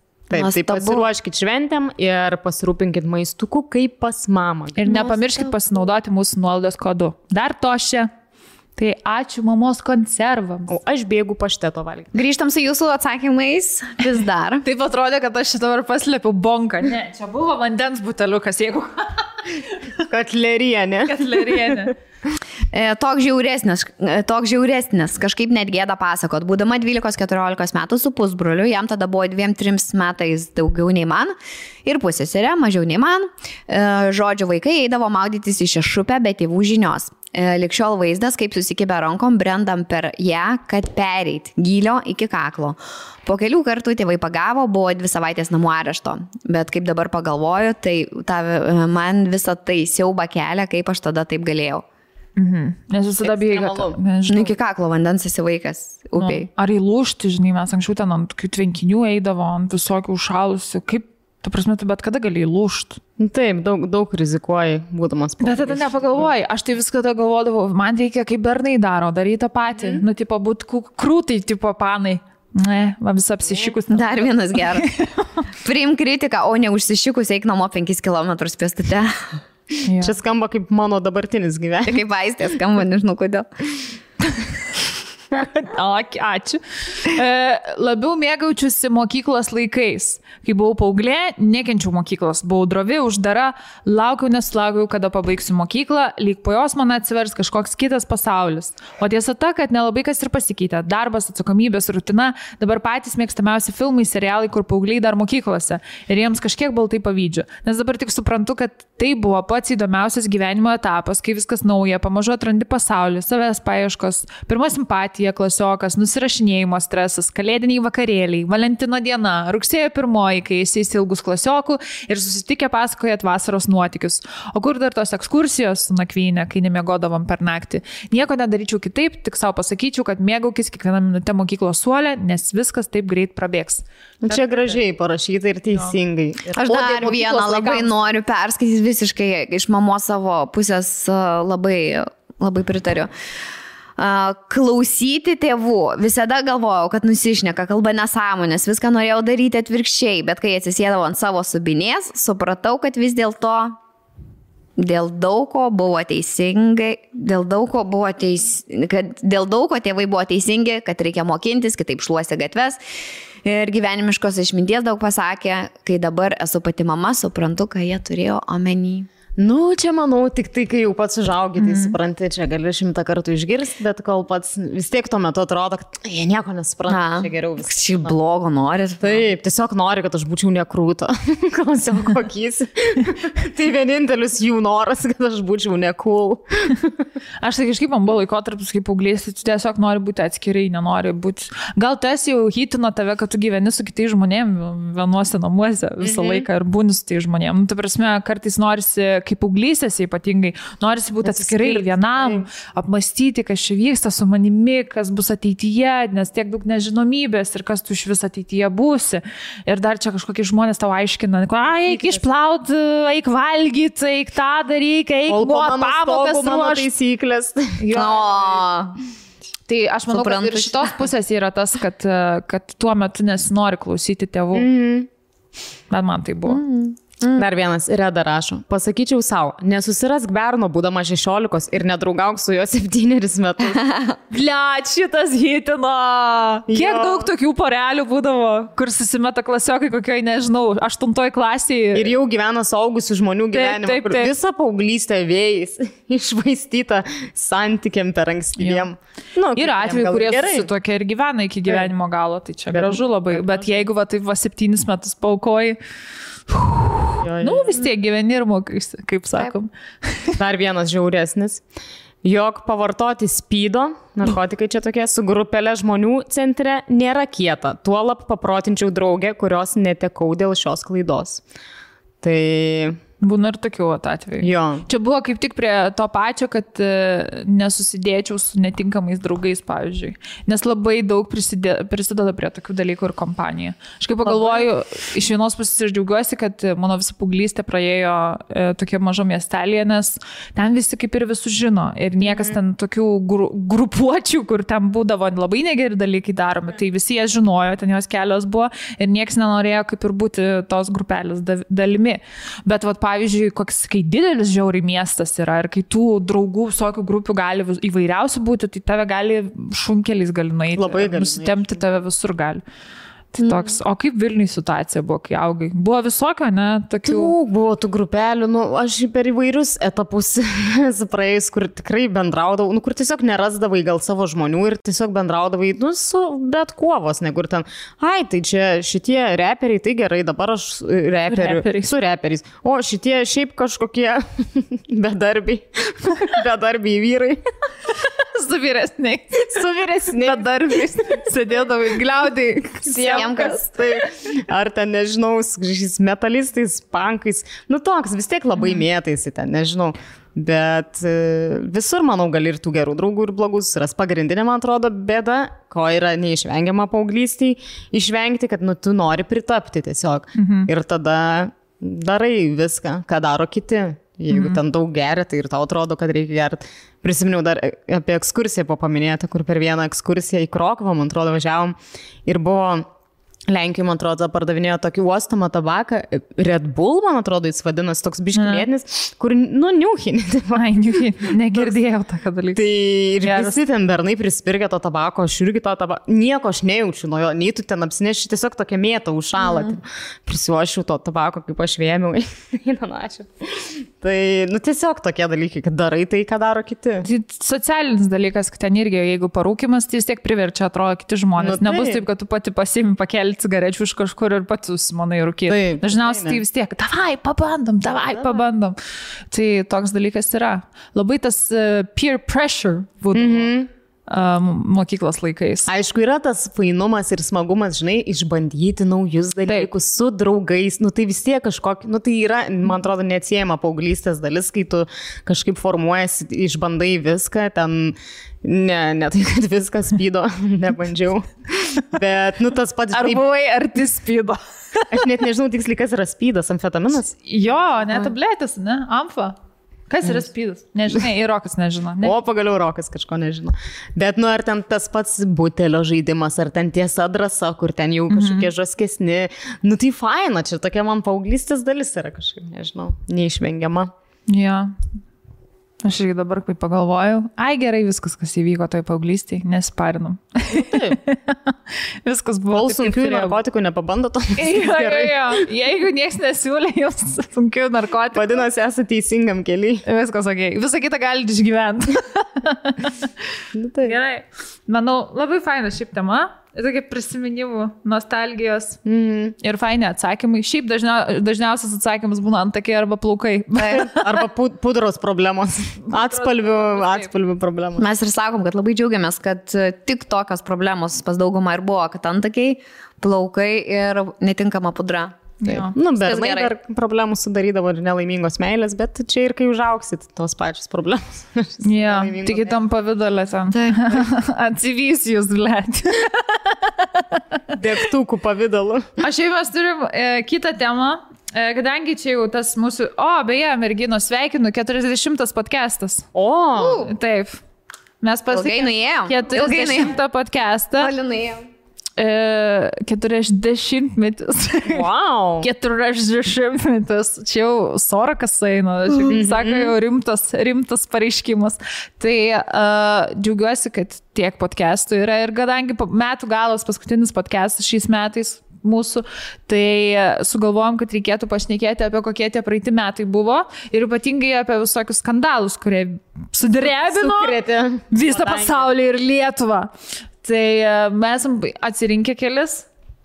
Kas jūs merginos, galim pradėti, kas jūs merginos labiausiai sukrėtė šiais metais? Aš vieną užsirašiau tokį, kuris gal apibendrina, tai nebuvo vienas įvykis, buvo toks pasikartojantis įvykis, bet manau, sukrėtė, nusikau mikrofą, sukrėtė gal ir visą Lietuvą, čia labiau Lietuvos toks. Tai visas šeimų maršo precedentas. Apie patį iš politinės pusės nekalbėsiu apie tas pozicijas, nes čia amžina pjautynių tema, bet apskritai, jie tikrai, visi tie maršai labai didelę įtaką padarė tiek memų kultūrai, daug bairių iš to atsirado. Ir šiaip, tarkim, buvo apie ką pakalbėti. Buvo labai daug, buvo ko laukti, ko bijoti, nes jie pakartotinai vyko, kur prasidėjo viskas kaip ir taikiai, paskui ten, tarkim, tos riaušės prie Seimo, man tikrai paliko didelį įspūdį. Kartojasi krizės, ten ta riaušė, kur buvo prie Seimo. Ir aš atsimenu, mes tada buvom Nidoj ir tai buvo keista žiūrėti, nes ten internetu stebėjom, kažkoks toks atrodo tikrai vos ne karas čia kažkoks prasideda. Ir tokio aš galvoju, jeigu aš būčiau tuo metu Vilniui, kažkur ten apie centrą man iš tikrųjų būtų baisu, kur ten jau tie akmenys mėtis. Aš sakau, nelysiu čia politikuot, kur daug kas sako, čia provokacija, ten kažkas, nieko, aš nežinau šitų dalykų, bet tiesiog man buvo labai įdomu stebėti. Žiūrėjau, aš ten pradėjau net stebėti. Aš pastebėjau, kad kas 10 metų žmonės sukyla. Yra maždaug. Yra kažkas laiko tarpas, per kurį žmonės pradeda kilti dar dėl tam tikrų priežasčių. Jos kažkas užknisa ir jie pradeda sukilti. Galvoju, dabar mes paimsim akmenis ir trankysim. Taip, čia aišku, suprantama, su visom šitom pandemijom tiesiog, tai žmonėm ir kantrybė baigėsi ir daug ten tų klausimų kyla, mažai atsakymų, žmonės pikti, dar pakursto yra kas. Tai labai moka naudotis tą situaciją. Jo, bet tai dėl to tokie dalykai ir kyla. Bet sakau, kažkaip man ir šitos, tarkim, visas celofano egzistavimas, jo kaip po žmogaus ir viskas, kas su juo susiję, ten visi kažkokie jo išėjimai, nauji pareiškimai. Nors sakyčiau, Skambutis policijai, kad tipo parskrenda Bunkus su Bertuliu. Tai tikrai dažnai skambėjo šiais metais. Ir tiek jo. Bet aš pastebėjau, kad nepavadinčiau to pavardę. Net jo ten tie visi pasiekėjai, kurie ten jo tiki ir panašiai, visi, jis anksčiau ten taigi teigia, kad nei ten to COVID yra, nesijaudinkit, nebijokit, čia vos ne brainwashingas vyksta ir panašiai, čia valdžios būdas valdyti žmonės, ar dar velnės žino, kas, aišku, pinigai ir valdžia, ko daugiau. Visiems atrodo, tik to tai reikia. Bet kai jisai ten jau darė tą video, laivą, kur tipo bandė įskūsti Bertulis su Bunkum, aš skaičiau komentarus, kad jau tie žmonės, kur užėjo, nusisuko, ką tu čia, taigi nėra COVID. Taip. O tu čia jau tipo kaip dorovingas lietuvis, tipo pilietis, ten bandai skūsti žmonės. Tai žodžiu, visi jie ten pasimetė, kas už ką, kas prieš ką. Tai, negalėjau nepaminėti jo ir iš vis šeimų maršo dalyko. Nes, ir kaip jeigu iš pradžių, tai aš neslėpsiu, tarkim, ten tose pirmuose maršuose tikrai buvo ir mano pažįstamų, ir ten ir draugų, kurie, tarkim, grinai iš tos ten prieš skiepus tiesiog pasisako jų tokia pozicija, bet, jie nėjo kartu su ta politinė jėga. O paskui buvo keista žiūrėti, kaip viskas išsikreipia dar labiau, kur ten jau vieni kitų atsisako, šeimų sąjūdis atsiskiria nuo šeimų maršo, maršas nuo sąjūdžio, galiausiai lieka viena Astra į tą mitingą per lietų, kur nieks netėjo ir kažkokie mokiniai skaito jos eilėraščius ir jie tokie kaip jos įkaitai, nežinau. Tai tiesiog, didelis įvykis, sakyčiau, Lietuvą kažkaip palietė. Keistas susiskaldimas. Ir dar tas įvykis, kai būtent šeimų ten tie visi sąjūdžiai prasidėjo, judėjimai sąjūdžiai, blėt. Ir Facebook'e lygiai tas pats atsirado, kur iškart jau visi žmonės, kurie eina už tai, jie jau pareiškia, ir tu matai iš karto, koks tai yra žmogus. Tai kaip ir toks naujas būdas atpažinti, kokios pažiūros žmogaus yra, tiesiog pasižiūrėti Facebook'ą to žmogaus, realiai profilio nuotrauką, nes dabar ant to viskas ir pastatyta. Tie, kurie turi visi ne šeimą, visada yra tas remelis. Jeigu ten antivakseris, yra toks remelis. Jeigu skiepus, yra toks remelis. Dabar jau viską gali iš Facebook'o profilio nuotraukos pasakyti. Anksčiau to nebuvo. Tai tikrai toks, sakyčiau, stipresnis įvykis, jeigu tai galim pavadinti vieną. Jie vatyli. Aš kažkaip mintimis grįžau į tas dienas ir mes tada buvom Nidoj, ne? Jo, tai gerai tu buvai. Ir stebėjom ir žiūrėjom ir sakom, ta prasme, kaip toli visą tai nueis, žinai. Ir šiaip buvo labai, man tai iš vienos pusės gaila buvo to susiskaldimo, kur žmonės, tiesiog galbūt ėjo tikrai savo nežinau, ten minčių išreikšti, kaip Tarasova, žinai, ir ten sučiupo, visa Lietuva užsišoko. Tarasovai, tu čia buvai mitingė, gal tikrai ėjai pro šoną, žinai, ir tave tiesiog galėsis nufotkinau. Tarasovas tikrai neėjo pro šoną. Neėjo pro šoną, jis pasėjo. Tarasovas neėjo, viskas okei, bet kažkaip man šiaip nepatinka susiskaldimas ir šiuo atveju tai buvo tragic.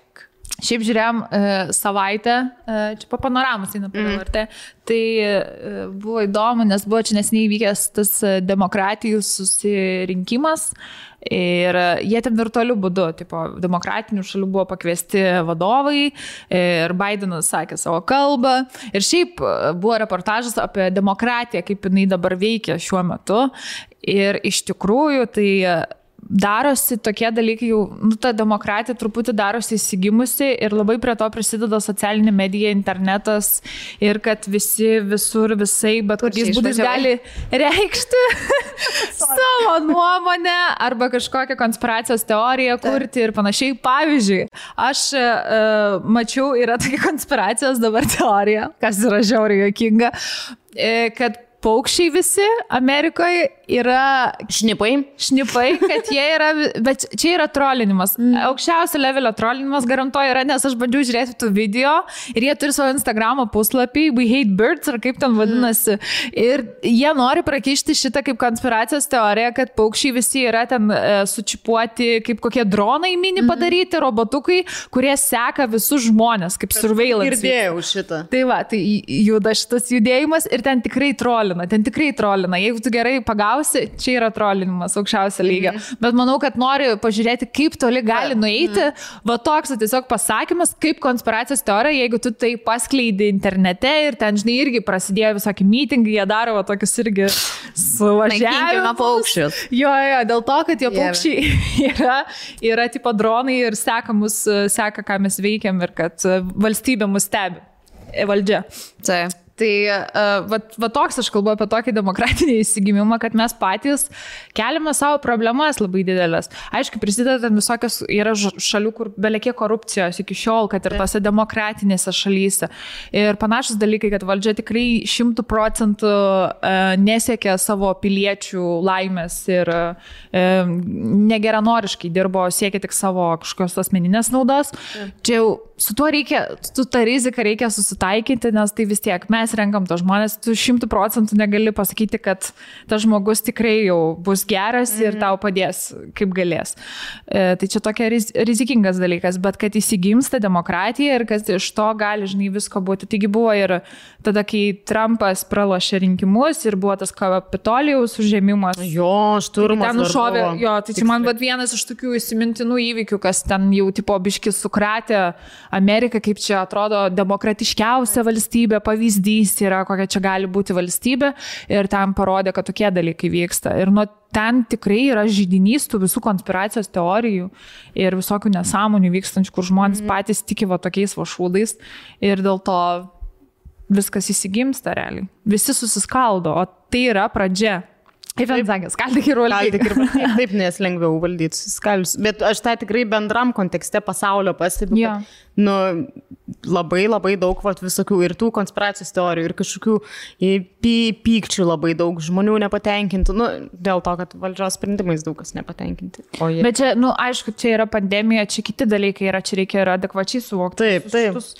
Bet, sakau, tos konspiracijos teorijos ir tai, kad bet kas, bet kur gali kažką paskleisti kaip po tiesą, gali labai daug ateityje irgi pridaryti. Ir net ten žmonės niekuo dėl to, arba vieni iš vis nieko pradeda netikėti, arba kiti pradeda tikėti visokiam nesąmonėm, kurios ten, žinai, skaldo ir pačių žmonių santykius, taigi ten tiek QAnon buvo dar ta konspiracijos teorijos. Kokie čia, palauk? QAnon tai yra toks dokumentinis HBO, mes dar žiūrėjom apie tai, ten irgi konspiracijos teorija, kažkoks bičias ten per kodus pradėjo rašyti ir visi kažkokiam tinklalapį ir visi pradėjo galvoti, kokia čia užkoduota informacija ir ten, toks nuėjo taip toli, kad ten atrodo kažkoks labai aukšto rango žmogus, kur ten Trumpą pažįsta, kad rašo kažkokias slaptas žinutės, kad čia tuoj Trumpas išlaisvins visus ir ten kartu ir su pedofilijos skandalais. Labai dažnai būna pedofilai įtraukti į tas. Kur kraują mažų vaikų geria ten iš vis, bet ta prasme, jų tiek yra daug. Griežažmogiai.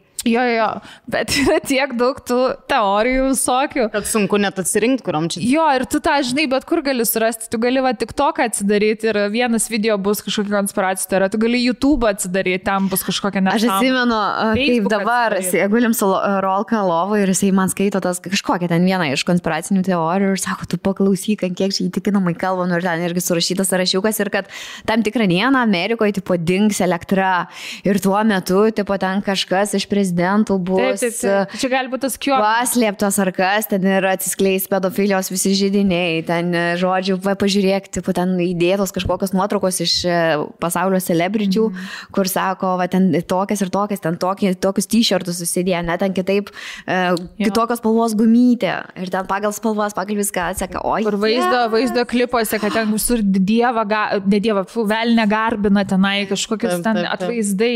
Tai prasme, žmonės, bet kuo arba tiki tokiom šūdais, arba netiki visiškai niekuo. Ir tada yra irgi labai didelė problema, nes tada tu pradėti kvestionuoti absoliučiai viską, tiek žiniasklaidą, tiek valdžią, absoliučiai viską. Tai šitie dalykai, aš manau, ateityje tai žiauriai pakenks.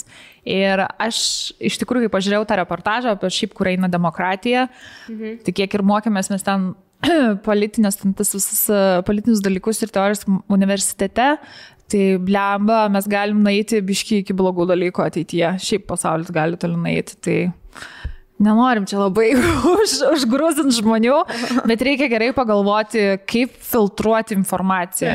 Čia gal taip ir turėti tą tokį common sense adekvatumą, bet kokioj situacijoj.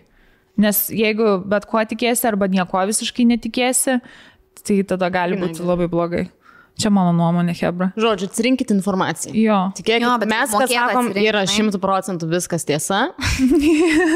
Irgi dėja ne. Tiesiog, turėkit kritinį mąstymą. Jo. Kas dar? Man vienas iš svarbesnių dalykų, pavyzdžiui, buvo, kad sausio 1 dieną Didžioji Britanija išėjo iš ES. Ir ko pasakojo, kaip pasiekė Lietuvą, kaip paveikė Lietuvą, kaip mane, kaip Lietuvos gyventoją paveikė, kad įsivedė iš karto didžiuliai muitai. Mūsų siūstom, nežinau, gaunamom, siuntom. Ir aš atsimenu net... Jevai kaip svalkietė iš kardlet. Su nėra vieno.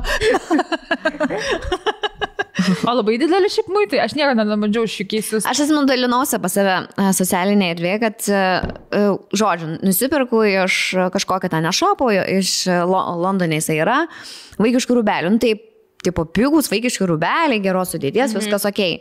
Nu ir ten atsintimas tiek ir tiek kainuoja, viskas gerai ir tada po kokių gal 2 dienų gaunu tiesiog emailą, kad jūs siunčiatės iš Didžiosios Britanijos ir jums yra paskaičiuotas akcizas.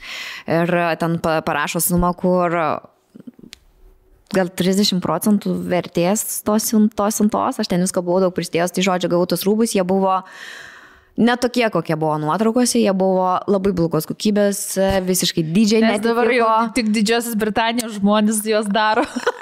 Žinok, ne, damas kaip žodžiu, mano Instagramo šitie sekėjai, jie CSI dirba, tai išsiaiškino, kad ten, žodžiu, tas prekinis ženklas priklauso lietuvaičiams kažkokiems ir jie ten viską siunčiasi iš AliExpresso, deda šiek tiek kitokias nuotraukas, nu, žodžiu, ten, pavyzdžiui, daug. Mane sunervino iš tos pusės, kad aš pasimoviau ant tokio dalyko, kur kartais pati juokdavausi iš to, kur užsisakai vieną, gauni kitą, ir čia buvo toks, kad savo norų užsisakiau tikrai gražias prekes ir mane tikrai apgavo ant nuotraukėlį. Ir dar tai baisu, ką aš padariau. Ir aš tiek susimokėjau to muito, kad, nu, tiesiog tu Lietuvoje aš būčiau galėjus tuos vaikų rūbelius nusipirkti jau gerų prekinių ženklų, kaip ten mini rodinė ar boho. Nu, ta prasme, galėjau kitaip tos pinigus išleisti.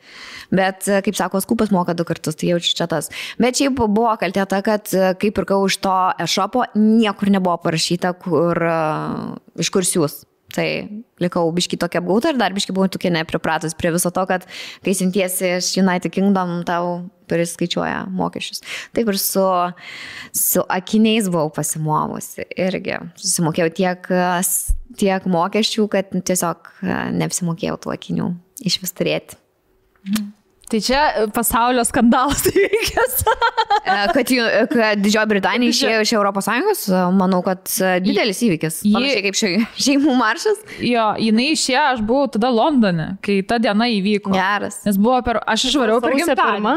Ne, sausio 31 ar 30 jie iš 31 arba 30, dabar priminkit kas nors, kad čia man skambinėja, kas neturės skambinėti. Žodžiu, tai atsimenu, aš atvariau į Londoną, švęs savo gimtadienio, aš pas draugę ir žiūriu, ferverkų šaldo visur. Ir aš sakau, kas čia vyksta, tipo? Sako, taigi Brexitas įvyko. Ir aš pasižiūrėjau rimtai, ta prasme, visur, kaip nauji metai buvo, realiai visur šaudė ferverkai. Ir po to žiūrėjom tenai žinias, tai tikrai Trafalgar Square buvo belekiek daug žmonių ir visi labai laimingi ten šventė, kaip mes į Europos Sąjungą. Žinai, buvo tas koncertas, tai jie žiauriai džiaugiasi, kad jie... O jie dabar nepersigalvoja jau po kurio laiko? Ne, tai jau vis dėlas įvyko, jau per vėlu.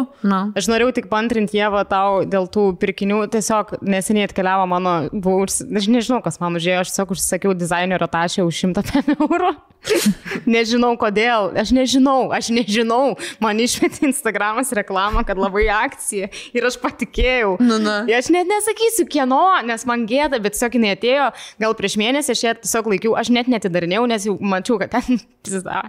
Tai... Ar atidarei? Aš atidariau, tai yra tragedija, tai yra baisu. Tai... Gal turi nuotrauką? Mane, gal atsiųsiu Rokui uždė. Ne, bet man gėda. Viskas gerai. Žinok, visiems būna tokių, kur aš pati nesuprantu kartais. Bet aš nežinau, kodėl aš tai padariau, nes aš žinau, kad jinai negali tiek kainuoti, bet kažkaip ten atrodė oficialus ganėtinai puslaps ir ateina tas ženkliukas logo tipo blogai išlietas, tipo, karočią.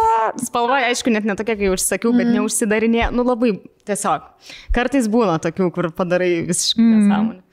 Ir esmė, kad išsiųsti tą prekę atgal kainuoja belie kiek daug. Aš tiesiog išsiųsiu ją į konteinerį, man atrodo. Nes gėda. Negali, nors... Bet realiai 105 € išmečiau ant šūdo kažkokio. Gal. Visko būna pasitaiko. Tęsim įvykių apžvalgą. Aš turiu skandalą. Šauk. Dabar aš esu pasipiktinus žiauriai. Aš labai palaikau Jake Gyllenhaal, jeigu nežinot, tai yra nuostabus aktorius. Ir įvyko žiauriai didelis skandalas, kažkokiu būdu Taylor Swift perleidžia iš naujo savo gabalus. Nes dabar jinai tipo juos nori auninti, kaip jinai čia jau viską daryti, nes anksčiau, nes jinai prieš tai jau buvo išleidusi tas pačias dainas, tik dabar čia jau jos versija, kur jinai visiškai aunino tas dainas. Atsiprašau. O kas anksčiau aunino? Kažkoks labelas, nežinau, jos vadovybė, kažkas kitas. Nežinau, kaip ten vyksta dalykai pas tos muzikantus. Bet žodžiu, jeigu esate Taylor Swift fanai, tai eikit šikt. Man čia patinka Taylor Swift. Yra tokia situacija, kad jinai išleido albumą savo naują ir ten buvo daina, kuri dabar 10 minučių, išleido 10 minučių laikotarpis tos dainos ir ten yra visa istorija, kaip jinai, kai jai buvo 20 metų, 3 mėnesius draugavo su šituo aktorium ir tai yra istorija, kuri vyko prieš kiek tada? Jau čia 2012 viskas buvo, prieš 10 metų. Ir ji vėl paviešino tai, padarė vaizdo klipą, kaip jų ten tie santykiai maždaug, įsivaizduokit, vyko ir toj dainoj visi žodžiai apie tai, koks santykis buvo. Jinai vėl paviešino tą dainą ir dabar vargšas Jake Gyllenhaal visą Ameriką jo nekenčia, nes atrodo, kad jis yra labai blogas vyras, nes paliko tą Taylor Swift po tų 3 mėnesių, nes jis buvo už ją vyresnis nemažai, ten kokiais 9 metais, man atrodo, ar 10. Ir kaip suprantu ten iš dainos, kad jinai paliko šaliką pas jį, ar pas jo ten sesė ir jis tipo iki šiol turi tą jos šaliką. Čia skandalas, kad jo, čia skandalas. Dėl tos dainos, kaip jis ten tipo, kad jisai su ja negražiai elgėsi, kad dėl to, kad jinai per jauna jam ir panašiai su jais įskyrė, nors čia neturėjo būti tokia priežastis, nes jis dabar su 25 metų mergina draugauja Kem. Žodžiu, žinot, aš kaip ten pradėjau skaityti apie tai jų, aš vis nesupratau, kodėl dabar bet kur kelia, nežinau, nuotraukas ir panašiai apie jį, visi visur tuos šaliko emodžius deda. Ir aš nesupratau, kas čia vyksta ir pradėjau domėtis. Tai pasirodo, žmogaus dabar visa Amerika nekenčia dėl to, kad kažkada prieš 10 metų jie draugavo 3 mėnesius ir jis sudaužė Taylor Swift vargšį į širdį. Bet žinai, tada jis negalėjo žinoti, bet dabar, man atrodo, visi vyrai jau eidami į pasimatymą su jie turi tą žinoti, kad jie turi būti pasiruošę, kad jeigu išsiskirs, jie bus jos dainuose apdainuojami, nes jinai vien apie tai ir dainuoja, apie nelaimingas meilės. Ir toks... Jis sakė dabar Harry Styles eilė, nes po to jis juo draugavo. Taip. Ir kitas albumas buvo apie jį ten kažką. Taip. Tai jinai dabar toliau, žinokit, darys tos vaizdo klipus iš naujo, ten visokius kurs ir panašiai. Ir iš naujo leis tas dainas, tai bus ir jo eilė. Ir jo nekės visą Ameriką. Panekės ir praeis iš tikrųjų. Norėtumėt, kad jums dainą sukurtų? Man yra sukurtų. Yra. Baumala? Prie ko čia jis? Ne. O kas? Ne, mano vaikinas buvęs. O Dieve, čia atrodo, kad tiesiog pasigyriau. Taip jis man sakė, kad ten man daina sukurta. Gražu. Labai. Man Bayeris kuria apie mane. Man irgi kūryba patinka, apie mane Bayeris kuria. Tai va, irgi gražu. Taip, savotiškai daina irgi. Savotiška daina. Tai va, aš iki šiol esu pasipiktinus, nesuprantu, kodėl visa Amerika turi būti iš vis susirūpinus, kas čia vyko ir kodėl dabar visi turi nemėgti, visokios mergos nemėgsta dabar to Jake Gyllenhaal, nors man atrodo viskas ten gerai, neišėjo, tai neišėjo tuo laiku jiems. Reiks man panagrinėti tos dainos tekstą labiau, nes aš... Kad tipo jis jai per senas, kad jis buvo tas patriarchatus, kad per daug toksai ir kad su ją kažkaip... Aš tai galiu suprasti ir jį, tai jinai tuo metu labai irgi žinoma buvo. Ir gal jis nenorėjo to tokio žinomumo, nes ten sekiojo aplink visur paparaciai, tai su jie ten slaptai susitikdavo ir panašiai. Tai reikia ir jo pusę suprasti, bet aš šiaip nesuprantu Amerikos tokios jie yra labai obsessed su viskuo ir jie labai cancelina žmonės visada. Taip. Pas juos visada šitas yra. Ir bet koks įvykis atsitinka, bet kokią smulkmeną, tai jie taip pasigauna ir tada varo kokią pusę metų žmogus neturi. Bet mes jau artėjom prie to, man atrodo. Sakot? Aš tai manau, kad toli šaukia. Kažkiek. Gal taip. Ta prasme, aš nemanau, kad čia Amerikos tik problema. Man atrodo, čia viso pasaulio. Iš tos pusės, kad visi dabar yra tikrai super duper jautrus viskam, įžeidus dėl bet ko, kur ten lygiai taip pat kaip ir tam pačiam Sex and the City. Tiksliau, kaip jis vadinasi dabar? And just like that. Kur ten atvaro Miranda į tą paskaitą. Čia nieko nespoilinsiu, nes čia nesminė informacija. Mes jau spoilinom realiai. Ne, tai prasuko spoilą, kas norėjo. Bet kur ten, žinai, pasako, pakomentuoja ten dėstytojos plaukus, kad jinai ten su tom kasytėm Afrikė ir vis sako, naują bando išsisukti ir vis kažką dar blogiau ir blogiau pasako. Nes dabar tikrai yra toks labai didelio politkorektiškumo amžius, kur tu bet ką pasakydamas gali įžeisti kažkokią visuomenės grupę. Net dabar mes kalbėdami apie metų metų šitus įvykius, nors dabar pasakiau, kad man įsiminė šeimų maršai, tai aišku, kad kažkas įsižeis, lyg aš čia kažką baisaus apie juos pasakyčiau. Aš apie juos nieko nesakiau, bet tipo, yra labai jautrus visi, super, duper jautrus. Moteris įsižydžia, kad jas per daug moteriškom laiko arba per daug vyriškom, vyrai, kad čia feministė siautė. Dėl visko, tikrai yra dabar šitas dalykas. Visi dėl visko įsižeidinėja paskutiniu metu, taip. Aš taip manau ir jaučiu. Taip. Aš pati dėl visko įsižeidinėju. Aš irgi dabar viską noriu įsižeisti visą laiką. Tai va, tai šitas man toks biški fenomenas yra. Ir ta obsesija, kad tu labai rūpinėsi tokiais dalykais, kas iš vis ten Hollywoode vyksta kažkokiem, kodėl tu, aš pastebėjau labai tik tokiuose, tas dalykas, jaunimas ypatingai taip, jie įsitraukia į visokius tokius dalykus. Aš turiu versiją, kodėl tai vyksta, kuri beje susijus su mano antru ganėtinai įsimintinu man įvykiu, ką aš stebėjau, tai manau ir tu minėjai, kad įtraukiai tai visa Britney Spears išlaisvinimo istorija, kad baigėsi jos tas, neištarsiu to žodžio, conservatorship. Bet esmė, kad man atrodo fanai, žmonės pajuto realiai, kad jie turi galią. Tarsme, nes jie tikrai prisidėjo, aišku, tai ten prie teisinių procesų gal neprisidėjo, bet tą visuomenės dėmesio atkreipimą tikrai pasiekė, kad visi pradėjo labiau kalbėti apie tą problemą, jos atveju būtent. Žvaigždės pradėjo kalbėti. Nes jau ir buvo tas spaudimas, kur ten jie visur tagina, ten celebričius, kad kodėl jūs nieko reaguokit. Ir visi kažkaip užsisuko ir aš manau, žmonės pradėjo jausti, kad jie iš tikrųjų turi galią kažką daryti ir dėl to jie nori daugiau kažką daryti. Tai kartais gali atnešti labai teigiamų dalykų, kartais ir neigiamų, kur ten suėsti žmogų gali dėl kažkokios mažos klaidos jau už šaliką neatiduota Taylor Swift irgi užsipuola, žinai, bet man atrodo, kad čia yra susijęs su to galiu savo pajautimu, kai tu realiai jau... Aš manau, kad Amerikoje tiesiog visą laiką ten būdavo apsėsti žmonės dėl visų tų žvaigždžių. Tai viena yra, kai tu apsėstas žvaigždžių ir ten labai domiesi, viskas sekirsti, bet kita, jo, arba kai tu organizuoji kažkokius ten išlaisvinimo, ten judėjimus, arba tie patys TikTokai, Instagramai, kur ten visi bendruomenės kuriasi, renkasi, tipo, hashtagai kuriasi, tai iš tikrųjų galios kažkokios realios suteikia, kur tu gali kažką pasiekti. O tai va, antrą įvykį ir buvau pasirašęs tą Britney Spears visą išlaisvinimą, nes man buvo šiaip įdomu stebėti visą procesą ir šiaip, jeigu trumpai aš dabar žiūriu jos Instagramą, man tai smagu už ją, kur jinai perka sukneles dabar ir ten rašo, aš dabar ten kiekvieną vakarą į naują gražią suknelę turiu teisę įlysti dėl to, kiek ten vargavau savo šeimai ir jiem babkių uždirbinėjau. Tada jinai atrado naucus, nes dabar kelia iš savo naucus, screenshotus, kur savo mintis rašo ir iš tikrųjų paskaitai ir supranti, jau esam kalbėję, tai nebesikartosiu, kad koks baisus ir sunkus ten gyvenimas, bet man faina dabar matyti jos tokį džiaugsmą tais mažais dalykais, kur aš išsikešinau $300 iš bankomato savo pinigų ir už juos nusipirkau vyno, ten kažką skanaus ir suknelę ir užsidėjau, geriau tą vyną ir aš pati čia su mašina parvažiavau kažkur. Ir man galit patikėti, ta pop ikona, kur mūsų dievaitė buvo, tais laikais, kai mes mažas buvom, jinai dabar dėl tokių dalykų džiaugiasi. Tai va, tai man tas kažkaip fainas skaityti ir aš tai irgi manau, tai tikrai labai didelis įvykis. Man proto nesuvokiama, kad žmogus tiesiog per savo valią gali būti uždarytas namuose vos ne kaip kalėjime. Realiai visi viską žinojo. Taip.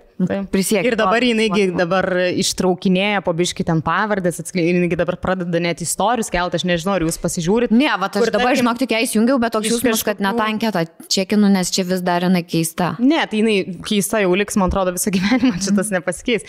Bet kur jinai kelia, tarkim, interviu ten... kėlė su Lady Aguileras. Jo, Aguilera, kur, aš tipo, I think she's happy now. Ir tipo, nueina ir tokia ją rodo. Ir kodėl tu negalėjai tu žinojai, kas vyks. O tada rodo ten Lady Gaga, ten we have to support women. Žodžiu, tai tiesiog, man faina, kad jinai yra free. Tai mano įvykis metų. Britney išlaisvinta. Taip. Aš tikiuosi, kad tas jos bičelis bus geras jai. Aš irgi tikiuosi. Bet atrodo gražiai su elgės, jeigu išbuvo visą šitą laikotarpį. Kad ir kokie ten jo tikslai būtų kažkokie povandeniniai vandenys, bet... Aš manau, jiem gerai abiem. Kad jinai tik laiminga. Taip. Labai smagu. Manau, kad verta jau laimės po tiek metų tikrai tai. Namų kalėjimo. Ieva, ką tu turi?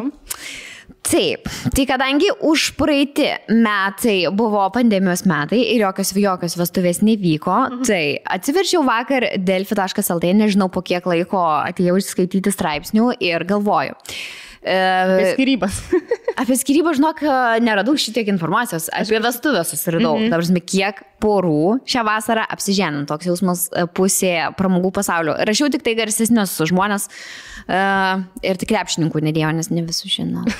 Susituokė vien per vasarą, per kelis mėnesius. Dalia Belickaitė, Sigel, Krysko su Myliom, Zasimauskaitė, Ieva Straleskaitė, šokėja, Bunkė, Domantas Sabonis, Indrė Burlinskaitė, Monika Marija, Dūmas iš šito realybės šou, Dominikas Klajumas, Šimašius ir išsiskyrė ir susituokė, prodiuseriai Dominikas Kubilius ir Laura Paukštė ir dar įsidėjau iš užsienio Paris Hilton ir dar laukėsi Lėliuko. Irgi žiauriai happy man jinai buvo mano paauglystės ikona. Jo, jinai ir šita jos takuda draugė. Nikolė Riči, taip. Šiaip įdomi tema su tom Nikolė Riči, žinokit. Ir tokia, galvoju, tu buvai mano paauglystės devaitė ir dabar rodo jinai savo dukrą, o tai jos dukra šiauriai didžiulė tokia, kur nežinau kiek jai, 20 keli metai tai jos dukra ir tokia, kur abi dvi draugutės. Nikolės dukrai? Nikolė Riči. 20 metų? Aš kažko nežinau, gal. Gal ten sesė? Gal jūs ne apie tą galvojat, arba aš ne. Paris draugelė. Nikolė Riči turi sesę, tokia Sofija Riči, nes jos Lionel Riči labai garsus dainininko dukros. Tai gal ten sesuo? Bliamba, aš supratau, kad jos ten dukra, didžiulė. Didelė. Milžiniška dukra. Tai gal sesė. Bet šiaip jūs apie šitą kalbat? Apie tą, kur kūda buvo senais laikais? Taip, jinai anoreksija. Tai ta, kuriai plaukai užsidegė per gimtadienį. Sakiau, ką? Jei užsidegė plaukai per gimtadienį. Nuo torto žvakutės ir jinai ten įsikėlė tą video labai jokingus žodžius. Šiaip labai įdomi tema apie tas įžymybių vedybas, nes Lietuvos padangi tikrai jų daug vyko. Žinau, pernai daug skiriasi, šiemet daug tuokėsi. Tarkim, apie ką aš buvau pamiršus, apie Šimašiaus tas vedybas ir tai buvo iš tikrųjų irgi didelis įvykis ir didelis skandalas. Jisai buvo, aš jį sekiau, nemeluosiu, kur mes ir tarpusavį dar kalbėjom, kur to pasiskirstė labai stovyklos, nes ir ta Agnė Šimašienė. Šimašienė. Irgi, kur ten iš savo pusės visokius ėjimus darė, tai taip ir nežinau, kaip ten viskas baigėsi, bet irgi toks, vos sakyčiau, suskaldęs Lietuvą įvykis ganėtų. Baigėsi taip, kad Šimašius jau nebebus meru, jau Vilniaus. Deja. Taip. Irgi taip atsitiko, kad užėdė. Irgi svarbu laimingas būtų, žinai. Aišku, kad taip. Bet aš, kai sekiau visą šitą skandalą, tai aš jo žmoną palaikiau. Man toks buvo, kur jinai atrodo įtikinamiau kalbėjo. Kai nežinai visos situacijos, o tik tai plėtkus ir nuogirdas. Tai man tai atrodo, čia iš vis labai sunku sakyti, kas yra kaip, nes nežinau, aš gal susilaikysiu. Aš bijau. Ir Zuokų istorija irgi. Ir vėl Zuokų istorijų tikrai. Jis irgi nebus meras daugiau. Iš Zuoko gerus memus tik daro. Buvo vienas puslapis, kuris Zuoko memus daro. Žiauriai geri. Ja, labai gerai. Kieno palaukti ant tas puslapis? Nežinau, blemba, reiktų rasti pavadinimą. Bet jeigu kas žinot, koks tam puslapis, parašykit komentaruose. Tiesiog Zuoko memai ir vadinasi. Aš dabar pagalvojau, kokie žmonės, kodėl jūs einate į politiką? Tik durnas žmogus eiti į politiką. Nes nori pakeisti. Nori pakeisti, bet tai yra toks sunkus darbas dabar, kai pagalvoji. Nes kiek tu niekada niekam neįtiksi, visada ant tave žmonės tiesiog važiuos. Žinai, atsimenu, kada gerai apie ką nors iš vis Lietuvoje atsiliepia, bet kokį politiką. Nebent jis ten jau miręs yra, tada jau atsiliepia gerai. Kaip mes ir kalbėjom apie mirusius dažniausiai. Tik tai gerai ir atsiliepia. Jeigu tu esi politikai, visada važiuoja ant to, kad viskas yra blogai, ką tu darai. Tai yra kita dar teorija pasitraukti iš politikos aktyvios ir tada kritikuoti viską žodžiu, ką daro dabartinė valdžia, nors tu pats kaip buvai valdžioje, tai nieko gero nenuveikia. Va čia yra irgi cool pozicija. Bet ten yra toks, sakau, mes tada, kai Valinskus kalbinom, ten užtenka Arūno paklausyti Valinsko, kai ten buvo, kai ten sako labai blogai. Aš dabar einu per galvą ir bandau prisiminti, ar sugalvoti bent vieną politiką, kuris yra labiausiai mylimas Lietuvos. Aš galiu pasakyti savo. Man patiko Adamkus, mano mylimiausias buvo Dalia Grybauskaitė. Man irgi. Aš dabar žiūrėjau, buvo Marijono Makitavičiaus dokumentinį rodė. Ir buvo tas momentas, kaip Dalia Grybauskaitė jam įteikė ordiną už nuopelnus Lietuvai. Ir tokia nostalgija paėmė ir pajuokaut moka, ir tokia charizmatiška, ir šypsosi. Labai gera vadovė buvo, nors jai kritikos labai daug irgi buvo. Aš sakau, aš per mažai domiuosi politiką kaip po tokia. Buvo jos momentų, bet šiaip tokio stipraus lyderio tikriausiai, nelabai. Tokia, kur, žinai, kur eina prie Trumpo. Ir, Taip.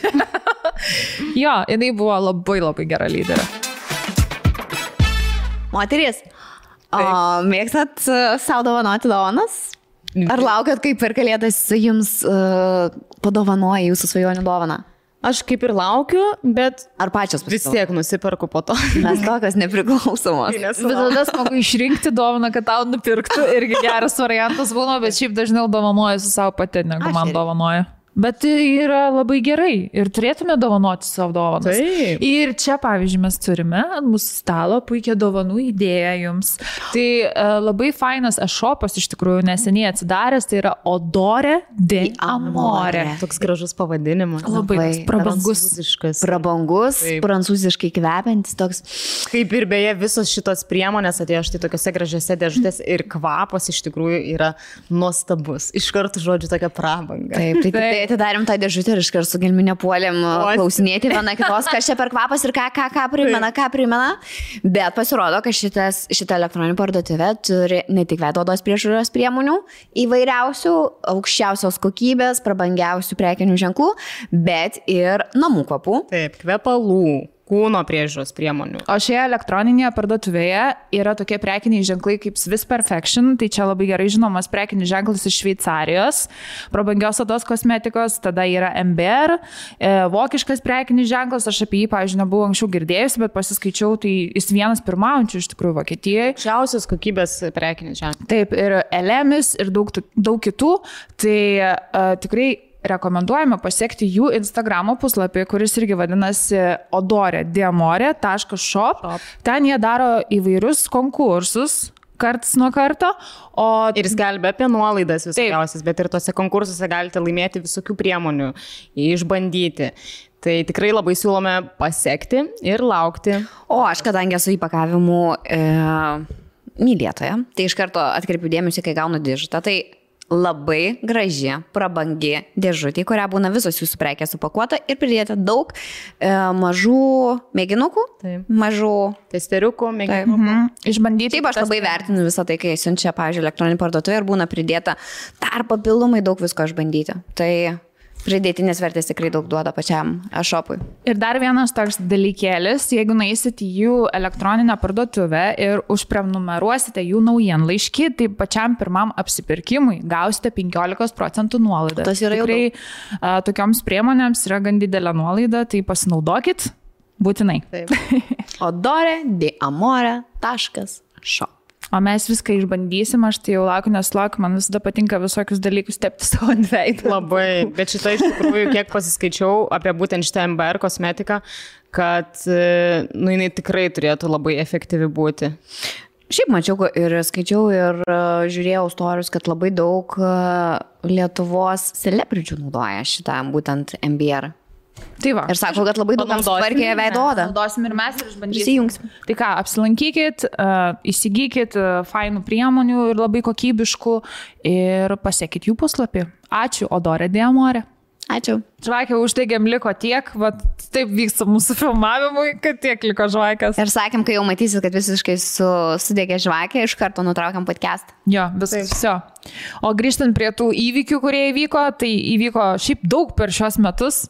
Kaip pagalvoja mane, bet kas įvyko tas intervas Meghan su Harry, ne? Taip. Susitaikė Jennifer Lopez ir Benas Affleckas. Šitą namelinę rudyje. Pozityvus. Labai teigiamas. Celebričių padangė. Laimės jiems. Taip, linkim laimės. Ir įvyko dar vienas skirybos Širinskienė su Karbauskiu. Tai mes čia nuo pasaulio ant Lietuvos. Vieni susitaiko vėl, sena melinė rudyje. Gyvenimas yra gyvenimas. Dar sakyčiau, Squid Game toks buvo ganėtinai įsimintinas, apskritai tas serialo fenomenas, kad žiauriai daug žmonių jį žiūrėjo ir vaikai žaidžia tos žaidimus. Ir taigi stato ten tą pramogų parką, kaip Squid Games. Rimtai. Kažkur ten, ne, Dubajuje ar kažkur. Šiaip gera mintis, manau. Kažkur bus, man atrodo, artimuosiuose rytuose, kad bus visiškai tai padaryta. Bet skaičiau, kad dar kažkoks dabar ateina naujas filmas, kuris jau dabar žiūrimumo matomai lenks Squid Game'ą. Filmas ar serialas? Serialas. Aha. Geras. Aš žinau, kad dabar bus įdomus labai filmas. Per kūčius išeina Netflix'o su Meryl Streep, Leonardo DiCaprio, Jennifer Lawrence, Jonah Hill, tiesiog, ne? Kate Blanchett, jo. Wow. Ten bus komedija. Įsivaizduojat? Kaip... Nu, DiCaprio tokia komedija. Lietuvą? Taip. Per kūčias rodės. Don't Look Up vadinsis. Ten jo, apie kažkokį asteroidą, kuris į Žemę turi. Geras. Atsitrenk. Mėgstu va tokias, žinok, su asteroidais ir ateiviais. Aš irgi. Asteroidai jėga. O šiaip parašykit, kokie jums įvykiai ar skandalai. Koks įsimintiniausias skandalas šiais metais. Nu, aišku. Nu, buvo Mildažytė sugavo girtinų ir man tai nepasisekė. Buvo ir šitie skandalai. Bet viskas išgyventa, viskas eina, praeina. Gyvenimas yra gyvenimas. Gyvenimo ratas. Gyvenimo ratas sukasi. Gyvenam toliau. Teisės yra laikomos. Viskas bus gerai. Žodžiu. O šiaip norėjom užbaigti podcastą tokia pozityvia gaida ir pakalbėti apie savo tikslus, kurių sieksime kitais metais. Bet tokių realistiškų, ką tikrai darysime. Kurių sieksime arba ką darysime kitaip, negu darydavom iki šiol. Tai... Ir mes jau nekartą esam kalbėję, kad labai yra gera terapija, kai tu visus savo norus, mintis, emocijas išsirašai. Svarbu išsirašyti. Tai vakar visą tai rašėmės ir, toksai, aš jau jaučiuosi didelį darbą pasidarius prieš naujus metus. Esu jau užsirašiusi savo pasižadėjimus savo ir pasižadėjimus savo išleidus į manifestacijos visatą. Į erdvę. Tai pažiūrėkime. Aš galiu pradėti nuo pirmo tokio labai, sakyčiau, buitiško ir tikiuosi, kad realistiško. Tai, kad aš teisės noriu išsilaikyti, tai labai tikiuosi, kad taip ir bus, bet aš noriu jau per kitus metus turėti savo mašiną. Nusipirkti savo mašiną ir nuvažiuoti kur nors toli, prie jūros, pavyzdžiui. Tai bus man ilga kelionė. Ir noriu tiesiog važinėti po naktinį miestą, klausyti muzikos, nuvažiuoti į McDrive'ą, pasimti čyzą ir... Srakukiai nuvažiuoti. Taip, irgi užsipild degalų, prisipūst padangas, išsisirpt su to siurbliuku kilimėlius. Nuvažiuoti į plovyklą. Nuvažiuoti į plovyklą. Kaip man patinka tos plovyklos, kur su spalvom ten šepečiai. Wow. Tiesiog noriu šito nepriklausomybės momento. Man suaugusio žmogaus dalykas. Aš iki šiol jaučiuosi visiškai nesuaugus, kad esu žmogus, kuris nemoka vairuoti. Tai aš tikiuosi per šios metus, kad įvyks tas pokytis ir aš galėsiu vežiotis daiktus bagažiniai. Nereiks man su maišais vaikščioti. Atsargiai su šitu, nežinok, vieną dieną pastebi, kad pas tave bagažiniai yra tiesiog antra spinta. Taip, tai aš to ir noriu, man reikia tos antros spintas. Tai tikiuosi, kad pavyks. Lygiai taip pat turiu tokį pat, kad reikia mašinos, reikia būti suaugusi ir varyti visur, nesvarbu, visur kas prašys. Vyrus visus vešiu, žinau, užknis kažkada at some point, bet pirmi metai tikrai visus vežiosiu, kiek galėsiu ir pati visur važinėsiu, kiek galėsiu. Kad tik priprast, nes čia tik tai reikia kuo daugiau praktikuotis, kad kuo būtum geresnis kelyje, nes dabar tai šikui bata, kaip turi būti. Taip, po mano pasižadėjimo savo tai yra kuo mažiau daiktų namuose. Tai šiaip aš esu minimalistė, bet aš nežinau kaip, bet kažkaip namuose prisikaupia tų daiktų.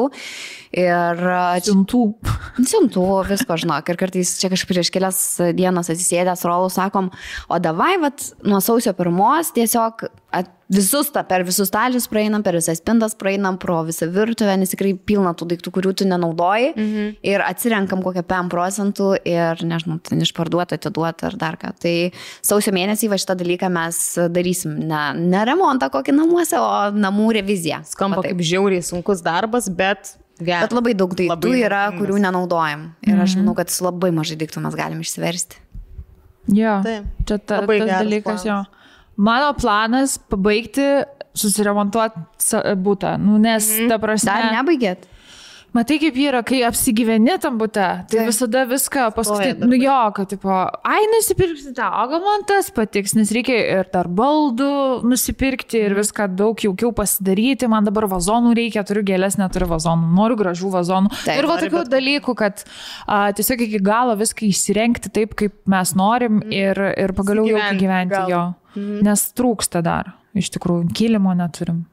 Va tokių dalykų. Ir atrodo, aš nei kartais nei noro, nei laiko nebeturiu ir tos inspiracijos net nebeturiu, kaip tie namai turi atrodyti. Iš tikrųjų, čia yra ta problema, kaip ir mums sakė, jeigu jūs anksčiau atsikraustysit gyvent, kai bus remontas dar ne iki galo padarytas ir neįrengtas butas iki galo, tai taip ir vilksis, kad gyvensit tiesiog su tuo, kas yra ir po to tik tai vėliau šiaip ne taip kažką iki galo. Jeigu taip atvirai, tai aš galiu pasakyti, mes įsirengiam namus, bet kažkaip, pavyzdžiui, miegamajame mes žinom, kad norime kilimo, bet sakom, kažkada vėliau nusipirksim, susirasim, perėsim per visas parduotuvės ir susirasim kilimą. Ir mes susiradom kilimą. Ir tai užtruko lygiai 3 metus. Ir mes po 3 metų turim kilimą ir sakom dabar, kaip mes iš vis galėjom būti be šito kilimo, nes čia jis privalėjo būti, ta prasme. Tai kartais net ir 3 metų reikia, kad nusipirk kilimą. Tai aš labai tikiuosi, kad galėsiu viską pasidaryti kitais metais ir noris ir terasą tenai gražiai medelių turėti, ten, žodžiu, viską susitvarkyti iki galo. Ir toks dabar tiesiog, nauji metai, vėl šventės, gal po švenčių, tada tam eilės tų baldų, tam pusę metų, dar kažkiek. Sakau, man tos lempas, kai metus ėjo, aš tiesiog nusviro man rankos ir aš galvoju, tai čia dabar dėl kiekvieno daikto man reikės laukti tiek laiko. Ir tas yra liūdna, kad kaip sakai, praeina 3 metai, kol kilimą ten susirandi ir jau tada dar 2 metai, kol lempa atkeliauja. Ir tu, žiūrėk, jau reikia vėl remontą daryti. Tu niekada negyveni pilnai tobulose namuose. Jeigu iš karto viso to neužsipildai namus, tai aš manau, kad žiūri, kad jau reikia, pavyzdžiui, pas mus jau realiai galėtum sienas dažyti. Taip. Jau galėtum perdažyti.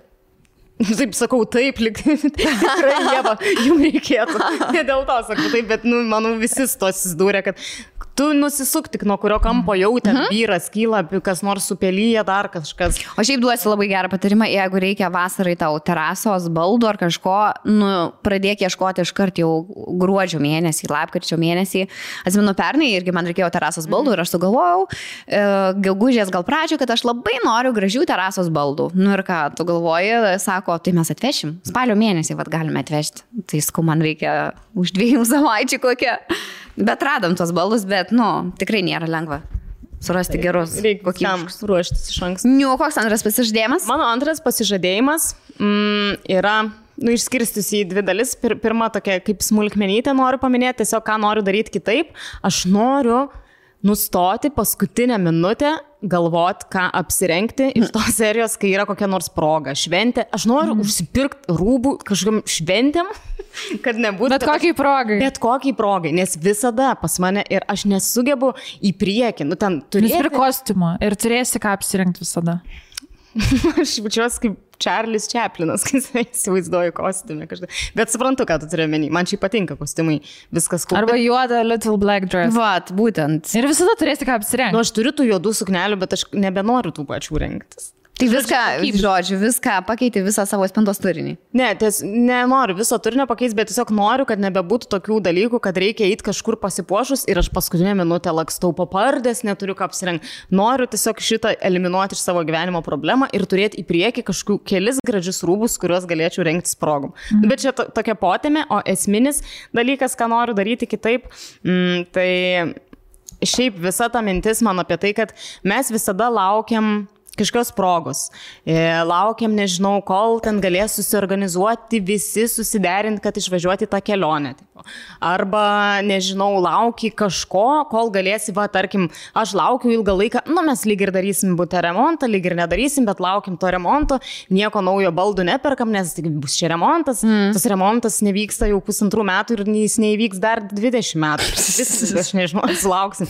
Ir aš tiesiog, aš noriu tam gražesnių kažkokių fainesnių baldų ir aš jau dabar juos perku. Bus. Bet tiesiog aš noriu nebelaukti, kol kažkas atsitiks, tipo, ar į kelionę kažkokią daugiau išvažiuoti, keliauti, ar ten, nežinau, kažkokių savo, ir iš tos pačios serijos ir mašiną nusipirkti dabar. Aš noriu dalykų dabar. Jeigu negaliu sau leisti ten iš finansinės pusės jų ten žiauriai kažkokių gerų, tai bent jau kažkiek, negaliu leisti ten ar dėl laiko stokos į kažkokią kelionę išvažiuoti, tai noriu bent jau į kitą miestą išvažiuoti. Tipo, noriu savo daugiau leisti šitais metais, nes daug dirbau, noriu biški ir pagyventi. Tu teisingai. Tai va. Tai mano to-do liste kitiems metams irgi yra kelionės ir šiaip aš turiu tokią svajonę, kad į 2 mėnesius išvažiuoti bent vienai savaitai iš Lietuvos kažkur į užsienį. Su vaikais, be vaikų, su vyru, vienai. Labai gerai. Išbandyti kažkokią meditacijos stovyklą labai noriu, išbandyti jogos stovyklą ir išbandyti... Būna tokios, kad atvažiuoja į resortą ir ten ir sveikas maistas, ir meditacijos, ir jogos, ir visokios savianalizės ir taip toliau. Bet aš norėčiau viso to visai Europoje, nenorėčiau važiuoti labai toli. Nes tu sakei, ten gyvensi Italijoje, atsimeni kažkada sakei, kad tu norėtum... Norėčiau pabandyti. Taip. Ir tu sakai, kažkaip tu planavai net tai daryti? Planavau, bet nieko dar nesusiplanavau. Tai gal kitais planas yra jau pirmas žingsnis. Bet aš norėčiau tiesiog kokią savaitę ar 2 į 2 mėnesius bent jau kažkur išvažiuoti iš Lietuvos. Bet šiaip labai norėjau ir tiesiog 2 mėnesius kažkur toliau pagyventi, pabandyti gyvenimą kažkur kitur. Tai jau vilsiai. Tai kadangi mano pirmas buvo noras kuo mažiau daiktų namuose, dar kitas mano pasižadėjimas savo, kuo mažiau išleisti pinigų nereikšmingiams dalykams. Tikrai kartais būna, aš irgi labai paslystu ant vaikų norų ir jie tikrai kartais nori 5 mašinėlės labai panašios. Tai norisi man save suimti į rankas ir neleisti pinigų ten, kur jų nereikia. Ir vaikų žaislai. Vaikų tokios užgaidos, kur tu supranti, kad jisai užsisuks už kito kampo ir jau nebebus čia jo šitą užgaidą, tai aš šito noriu išvengti. Tai noriu leisti mažiau pinigų, bet ir kartu būti ta tokia tvirtesnė mama, žinai, nepildyti. Mes ir šiaip nepildom vaikų visų norų, bet matau, kad tikrai yra vietų, kur galima sutaupyti pinigų. Ir geriau juos skirti kelionėm, pavyzdžiui. Kažkur kitur galima skirti, tikrai. Aš norėčiau savo pinigus investuoti. Mano tikslas bus kažką savo turėti kitais metais. Noriu mašinas, tai mašina tikrai jau plane yra, žinai, jau tam tokiam, kur greitai man reikia jo. Bet šiaip norėčiau investuoti pinigus į kažkur, tai aš tikiuosi, kad tai pavyks padaryti ir galėsiu nusipirkti tai, ką noriu nusipirkti iš tikrųjų. Tai šitas yra. Kitas dalykas, aš savo pasižadu ir man taip pažadu, kad dažniau gaminsiu namuose, nes esu prisižadėjus ir nevykdau šito ir kažkaip buvo man vienu momentu, kai buvo karantinas, aš tikrai, man ir grįžo tas noras gaminti ir daryti kažkokius eksperimentus virtuvėje.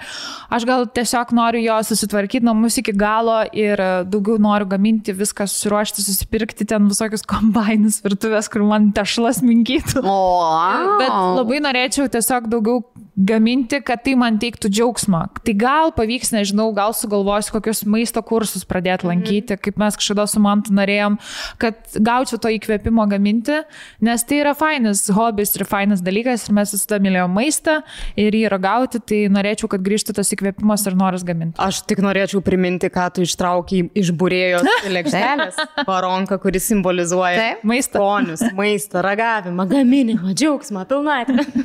Tai gal tikiuosi, kad tai vyks. O dėl kelionių, tai irgi planuojam keliauti ir džiaugiuosi, kad vis pavyksta ištrūkti kažkur, tai ir kitiems metams jau yra kelios kelionės planuotas, tai tikiuosi, kad viskas įsipildys ir kad nebus kažkokių veiksnių iš nenugalimos jėgos nebus, kad mes negalėsim išvykti ir kad viskas pavyks. Nes labai norėjau, pavyzdžiui, vienas iš tokių dalykų, tai pamatyti piramidės, labai noriu ir tikiuosi, man tai pavyks kitais metais per Gimšą padaryti. Tai vat. Linkim, kad ir pavyktų. Piramidės. Pabaigai pasakysiu savo trečią. Aš čia baigiu nusirengti.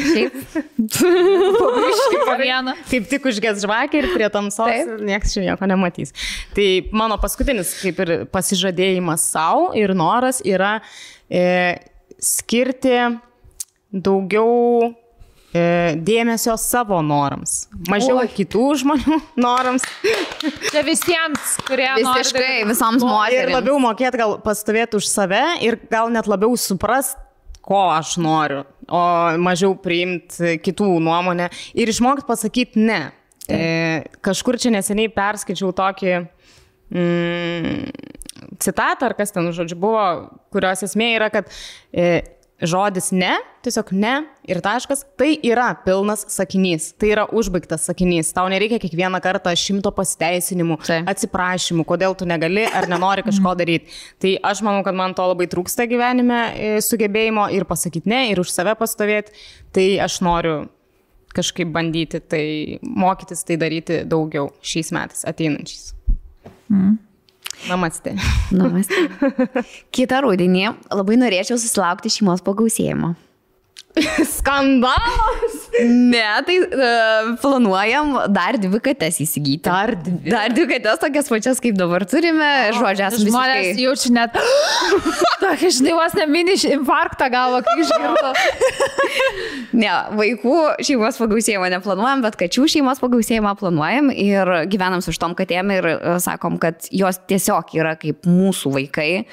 Ant tiek, kad kartais gal yra situacijų, kur tu vaikam tiek daug nenusileidi, kiek katėm nusileidi. Tai, visiškai tiek rolkai yra maksimaliai išprotės ir jeigu iš pat pradžių jį tikrai sunkiai reikėjo įkalbinėti, kad mes turėtume namuose augintinį, kad turėtume namuose katę, ko jisai anksčiau nemėgdavo kačių, tai dabar aš galiu pasakyti, kad prieš miegą tiesiog pasiima katę ir vieną ir kitą pabučiuoja, palinkis saldžių sapnų.